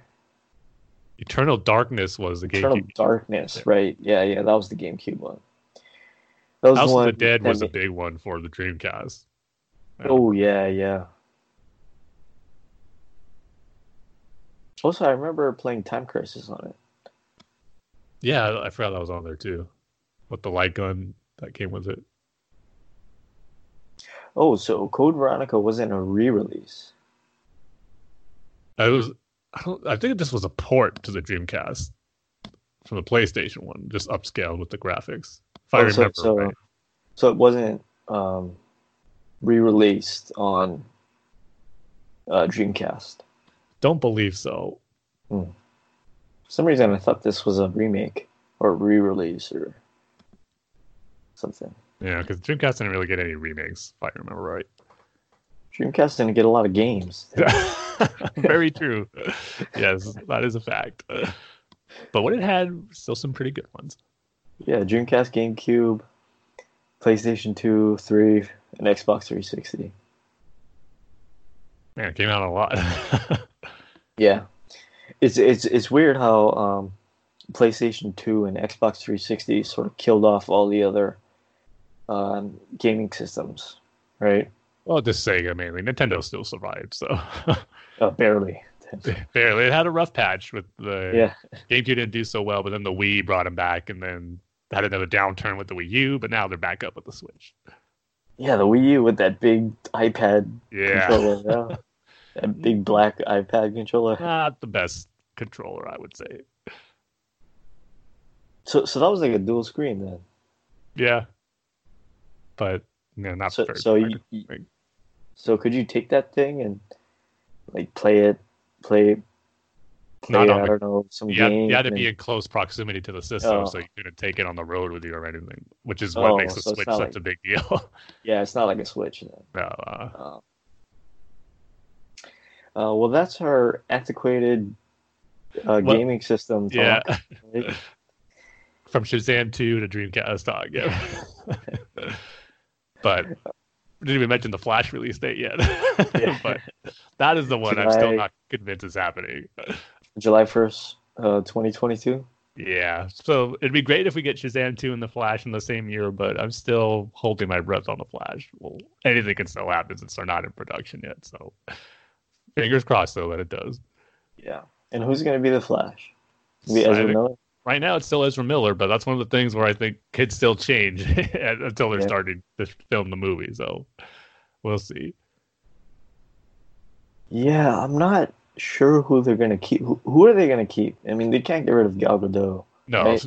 Her and Jason Momoa are, I think, they're the iconic DC movies right now. So. Right, they're the iconic Wonder Woman and Aquaman. Henry Cavill, I think, is gone. I think so too, but he's still talking about how he wants to still continue on playing Superman, and that is not officially closed on him yet. But that's another thing. I'll believe it when I see it. But I'll be happy to have him back still. But I don't know. Not 100% sure. Ben Affleck's certainly gone. Oh, he's gone. Yeah, no doubt about that one. I forget the actor that played Cyborg. Ray Fisher, I believe. Yeah, Ray Fisher. Yeah, Ray Fisher is gone.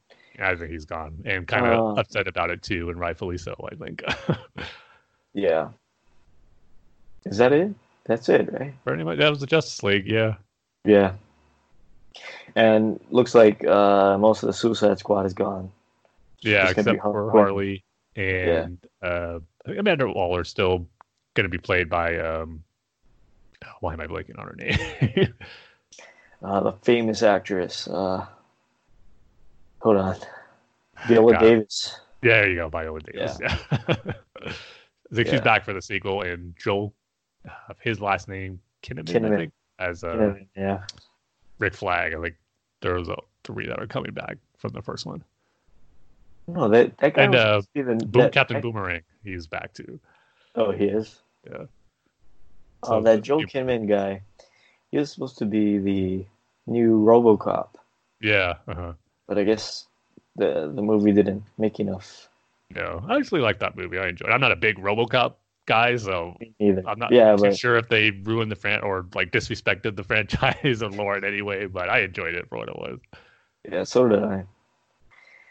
So yeah, our next piece of news is the Wonder Woman 2 trailer. That's not what it's called, Dane. It's called Wonder Woman 2, Tim. That's a number that's not even in the title. Okay, sorry. Wonder Woman 1984. There you go. Yeah. That's not too hard. I really like how these shows that take place in the 80s, these movies that take place in the 80s, see it in Stranger Things, you see it in this Wonder Woman trailer, they have to have a scene in a shopping mall. Yeah. Like it's a big antiquated thing, like it's a thing of the past. They're still around. I don't know if you know that, Tim. I haven't been to one in years, but I like how malls, they really captured the look. Like you said, it did remind me of Stranger Things Season 3, where it's an 80s mall. Yeah. They definitely captured the look of how malls were in the 80s. I love it. The music, too, in this trailer. I love the 80s. Yeah. I love the music. They're really capturing that 80s vibe. I think it's working so well for this movie. Man, but this came out this last Sunday, and that was a great Sunday for comic book fans. You had this trailer, you had the first episode of Crisis on Infinite Earths, the amazing Watchmen episode that we talked about, so it was a good day for comic book fans. But I love this trailer. First, because like I think most trailers should do now, especially the first ones, they really don't dive into the plot or story at all.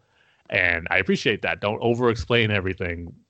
Obviously, we know Steve Trevor's in this movie, but we don't know how he comes back, and they didn't go into that. I was worried they were just right off the bat saying, oh, this is how Steve Trevor survived and how he's back and all that stuff. Save that for the actual movie. But this trailer was just giving us shot after shot of amazing Wonder Woman action. And that's what I think a teaser should do. Just show you how cool the sequel is going to be. And man, does it look so good. Just the action stuff we're getting in this looks amazing. First off, in the mall, that's going to be a cool sequence. Using her tiara to almost like a batarang, taking out these cameras. And the way she's taking out gunmen.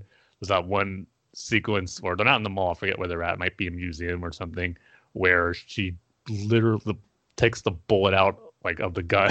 Like it pops out and she just whacks it with her bracelet. It just looks so cool. She uses her lasso as this force of nature just plowing through enemies there. Just this action is going to be off the hook with Wonder Woman. It looks so good. That's I'm just unsure of the slow motion stuff. Yes, I think that was one of my criticisms when we did a review for the first movie, how there was maybe one or two that were too many, because I liked action sequences where it's just showing the natural flow and speed of combat that either the actors or the stunt performers are doing. That to me has a bigger impression for me as a cool action sequence than slow motion. It has its place for cool moments, but it could be overused a little bit. Yeah. Speaking of slow motion scenes in Watchmen, that's how you do a slow motion scene in This Extraordinary Being, when Angela goes through the window. Yeah. And it slows down. That was pretty amazing. Yeah. But yeah, I love this trailer. I don't really care how Steve Trevor comes back. We know he's going to be in it. We know he's Wonder Woman's love interest. You just got to be okay with that. Just wondering how I forget her name. What's her name, Tim? Kristen Wiig. How is she going to be play into all of this? I know. That's one of the things I love about the trailer. They didn't dive into.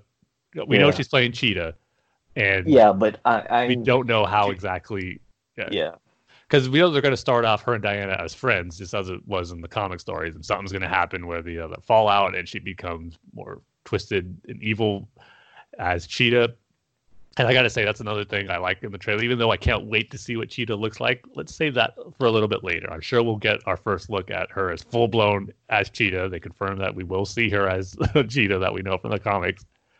But let's just save that closer to the movie and maybe for the second trailer. So they're going to slowly trying to build her up as one of the villains in the story. But something's going to happen where, I don't know, because Maxwell Lord right now is being, in this trailer anyway, showed as the main antagonist for this movie, but he's probably going to play a role, I think, in Cheetah's transformation to becoming a villain.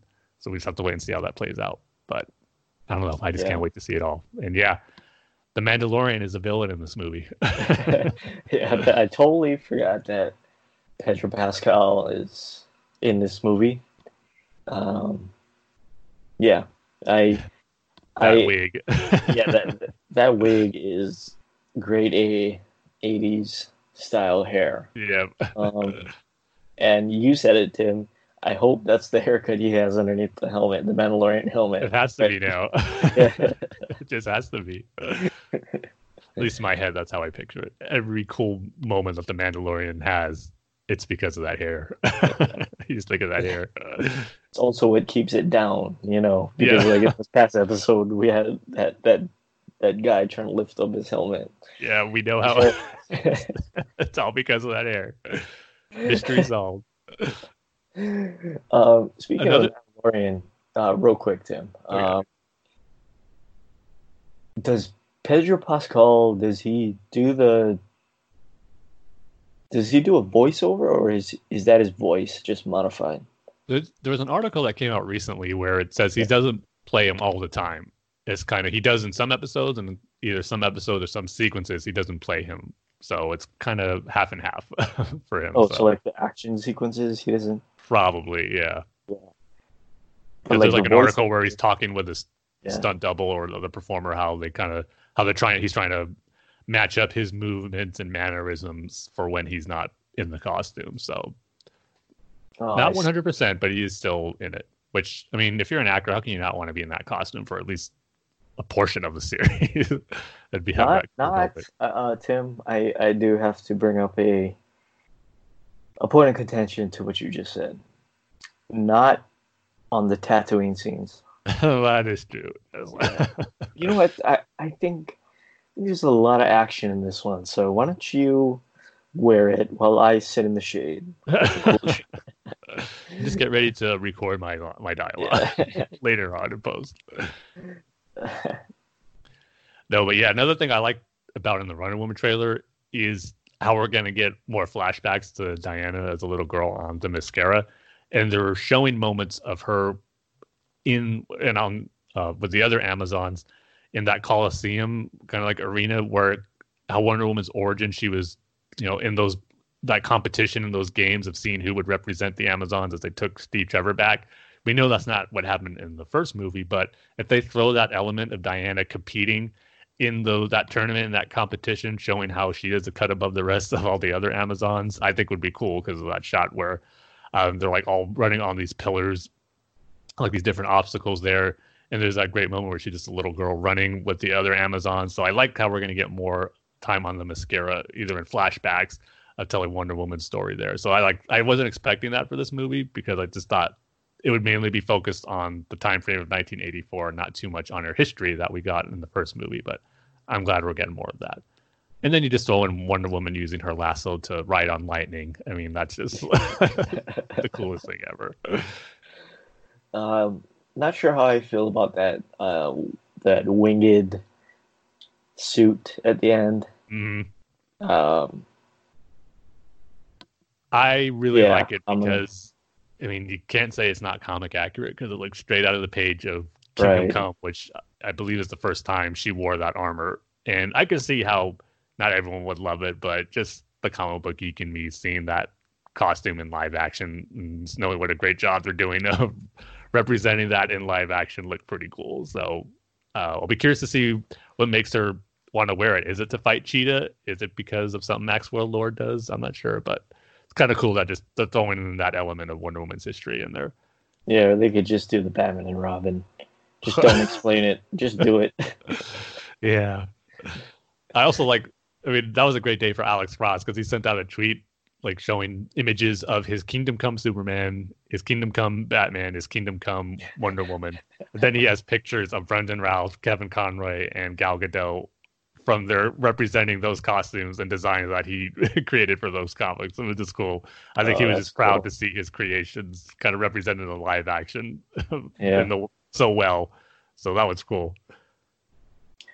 So yeah, I'm excited for this movie. Yeah, it's about time we got a trailer because, with the release date pushed back, it just feels like this movie has been in production for a long time now. I mean, it's only going to be 3 years from the first movie, which is kind of standard for sequels, but some of them are 2. And then originally it was supposed to be out already this month. So it's just great to finally get actual footage of the film, and it's looking great. So they were going to try to push this out to compete with Star Wars? Yeah, I think so. I believe it was early December, or it might have been November, but somewhere kind of close. Wow. So what's the movie that is it, or what are the movies that are going to try to compete with Rise of Skywalker? Well, you want to know the big one? Yeah. Cats. Really? Yeah, I think that comes out the day of or a day before or something like that.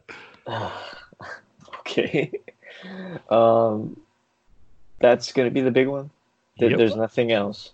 Well, Jumanji, The Next Level came out this week, so that's going to have its 1 week to shine, I guess. But and the last one, because the last Jumanji movie came out before The Last Jedi, and it had strong legs. I mean, it did pretty well. I mean, obviously not as big as Star Wars, but it held its own for pretty good length of time. So I'm sure they're counting on that for the sequel, too.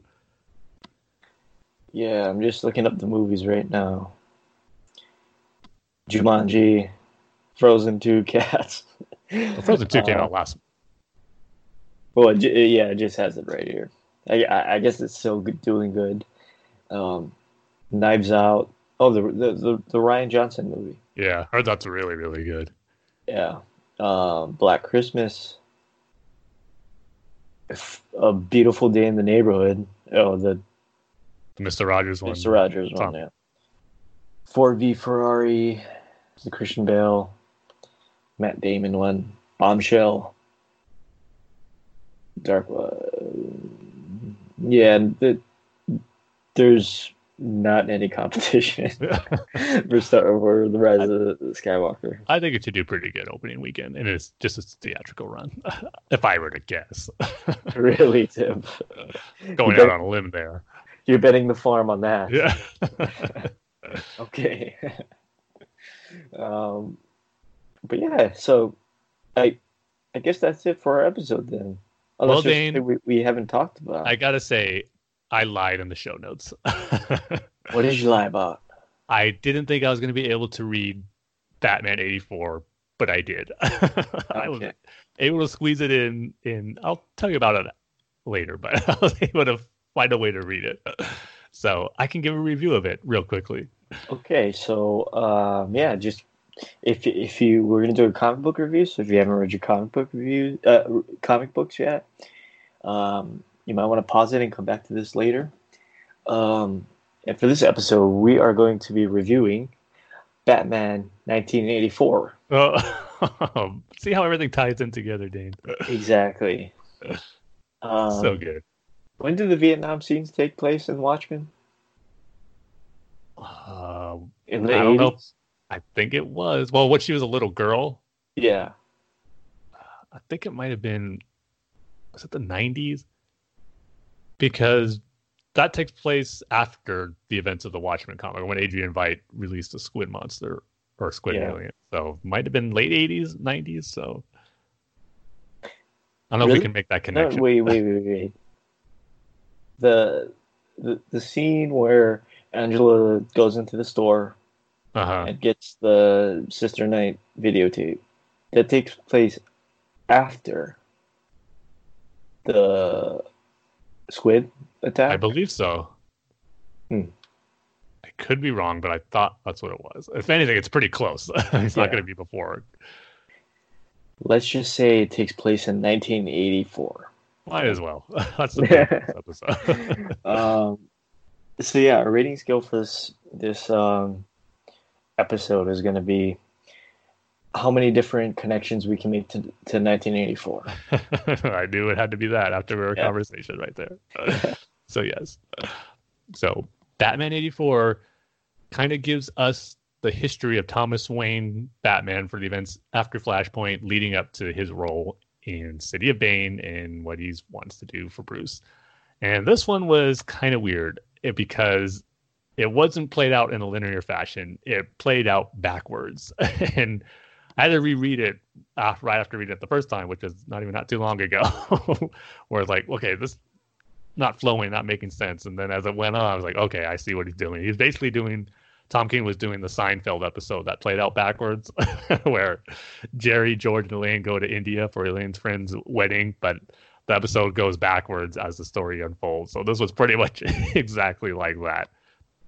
And I kind of preferred if he just told it in a linear way, with this sense like he had to make it different for the sake of being different. And to me, it just made it a little more confusing. But so you're basically better off reading it backwards from the last page moving up to the front page, because it definitely makes more sense, because you get different points of Thomas Wayne, the Flashpoint Thomas Wayne's life, and how it led up to him becoming Batman in the events of Flashpoint.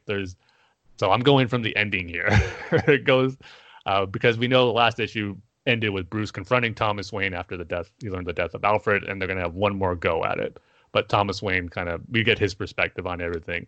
And I liked how it starts off with him just tucking Bruce in as a little boy at night after reading him the story of those animals in the pit that we know from several issues ago. And he just kind of says a little vow and a little prayer of kind of how Bruce did after his parents' deaths, but Thomas is doing it before. He just goes, I swear on the spirit of my parents to protect your life, Bruce. But we know it's going to have a tragic outcome, because in the Flashpoint universe, Joe Chill kills Bruce Wayne and not Thomas and Martha. And we just showing him trying to revive him, trying to bring him back. And Martha is just only concerned about losing her pearls, not even really with Bruce. And I can't remember if that was an element to her that Jeff Johns did, or Brian Azzarello did in his Batman tie-in story to Flashpoint. We got that great Batman and Thomas Wayne and Martha Wayne Joker battle that we got. I can't remember if that was an element that was established here or Tom King's throwing it in. But I kind of wasn't a fan of that, because I just loved how in the original Flashpoint tie-in comic, Martha was just so distraught of the death of Bruce, and she gets that blood and paints it as a smile on her face for her becoming the Joker and driving her to madness, not necessarily because she couldn't find her pearls. But so I'm not exactly sure if that originated from the original story or if that's something Tom King did, but wasn't a huge fan of it. So we get Thomas Wayne just killing Joe Chill after we couldn't get Bruce. And then after we get sequences of Martha actually killing Alfred and as full-on Joker makeup, and that how Thomas became someone who was killing all his criminals. We see him killing the Penguin. We see him kill Bane. We see him kill Kite Man, Mr. Freeze, Riddler, all of them. But as he goes to kill Catwoman, he can't do it. She tells him who she really is. She says she has no family, and she just tells him to go ahead and pull the trigger. But then he realizes, she'd be the same age as Bruce was if he survived. And so him and Catwoman end up becoming partners. Kind of similar to how Bruce and Selina were in the normal time period, except it's not a romantic relationship. It's just Thomas Wayne taking her in kind of as his daughter, and they're fighting crime together and kind of having the same arguments as Bruce and Selina did as far as when they first met, not remembering right where it actually took place. But she becomes his partner. But one day they return in the Batcave. They're walking up the stairs, and Martha Wayne Joker just shoots Catwoman point blank, killing her. In that sense, Thomas Wayne off on the deep end even more so. We just see him in the next just drinking and saying, yes, he's just fed up with this world. He's lost everything and he has to destroy it. And that's how we kind of get to more of the Flashpoint time period.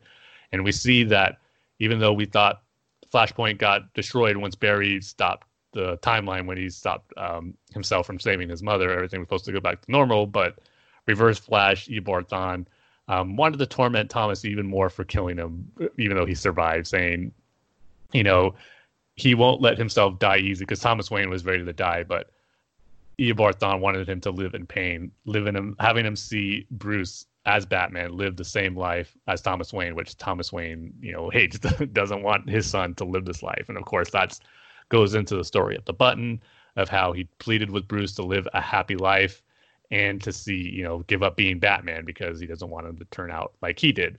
And that just brings us a little closer to the present, where we see him proposing to Catwoman, which looks to be what he wanted, but he knows this isn't the right way because it's being orchestrated by Bane. We see him confront the Joker to get information as far as what's going on, who's orchestrating all this, and that leads into Bane and him pretending to offer his help, but really not wanting to work for Bane, but to do it to protect Bruce in his own brutal way.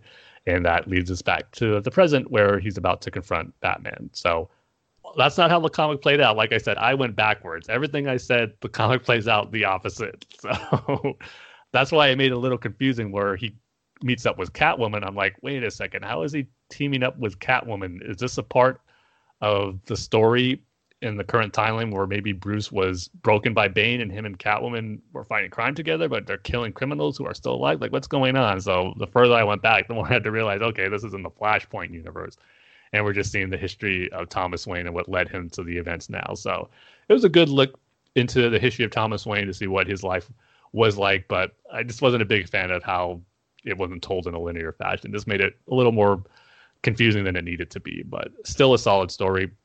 I'm going to go ahead and give it 3.5 out of 5 connections that we tried to make in this episode to 1984. So I believe there's just one more issue left for Tom King's run, maybe one or two, but it's going to wrap up pretty soon. So hopefully it ends on a high note. I've said before how the majority of City of Bane has not been my cup of tea, but with the last issue with Alfred being great, and then this one being a good look into Thomas Wayne's history, it's hopefully going to lead to a satisfying conclusion with the last issue or two. So yeah, we'll see how it all wraps up.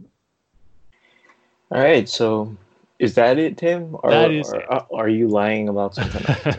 I will mention too, since I'm just talking about comics, TMNT issue 100 came out this past week, a landmark for TMNT because they never had a comic run that made it to 100 issues, and the IDW story made it. And talk about a satisfying conclusion for 100 issues and 8 years of the best TMNT storytelling. It was pretty darn awesome. So I recommend that for anyone who hasn't read the TMNT comics.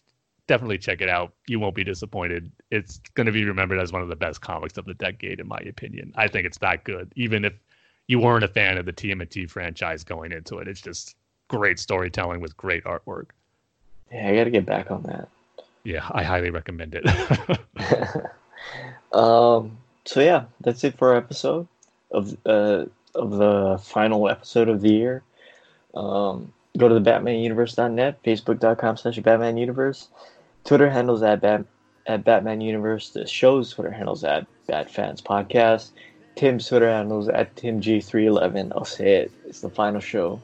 Thank you, Dean. And my Twitter handle is at DeanSaysBanana. Rate and reviews on iTunes, and you can email the show at batfanswithoutpants@gmail.com. So with that, like we say at the end of every single episode, Tim, we love each and every one of you with all of our bat and blue Dr. Manhattan cards getting through a crisis of 1984. Oh, yeah.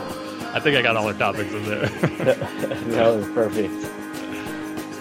We'll see you again next time. See you next year, everybody.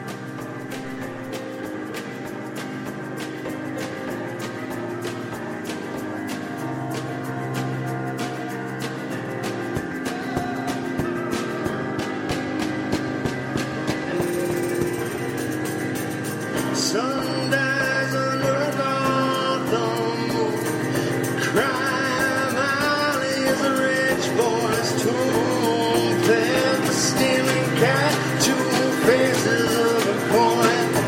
scared.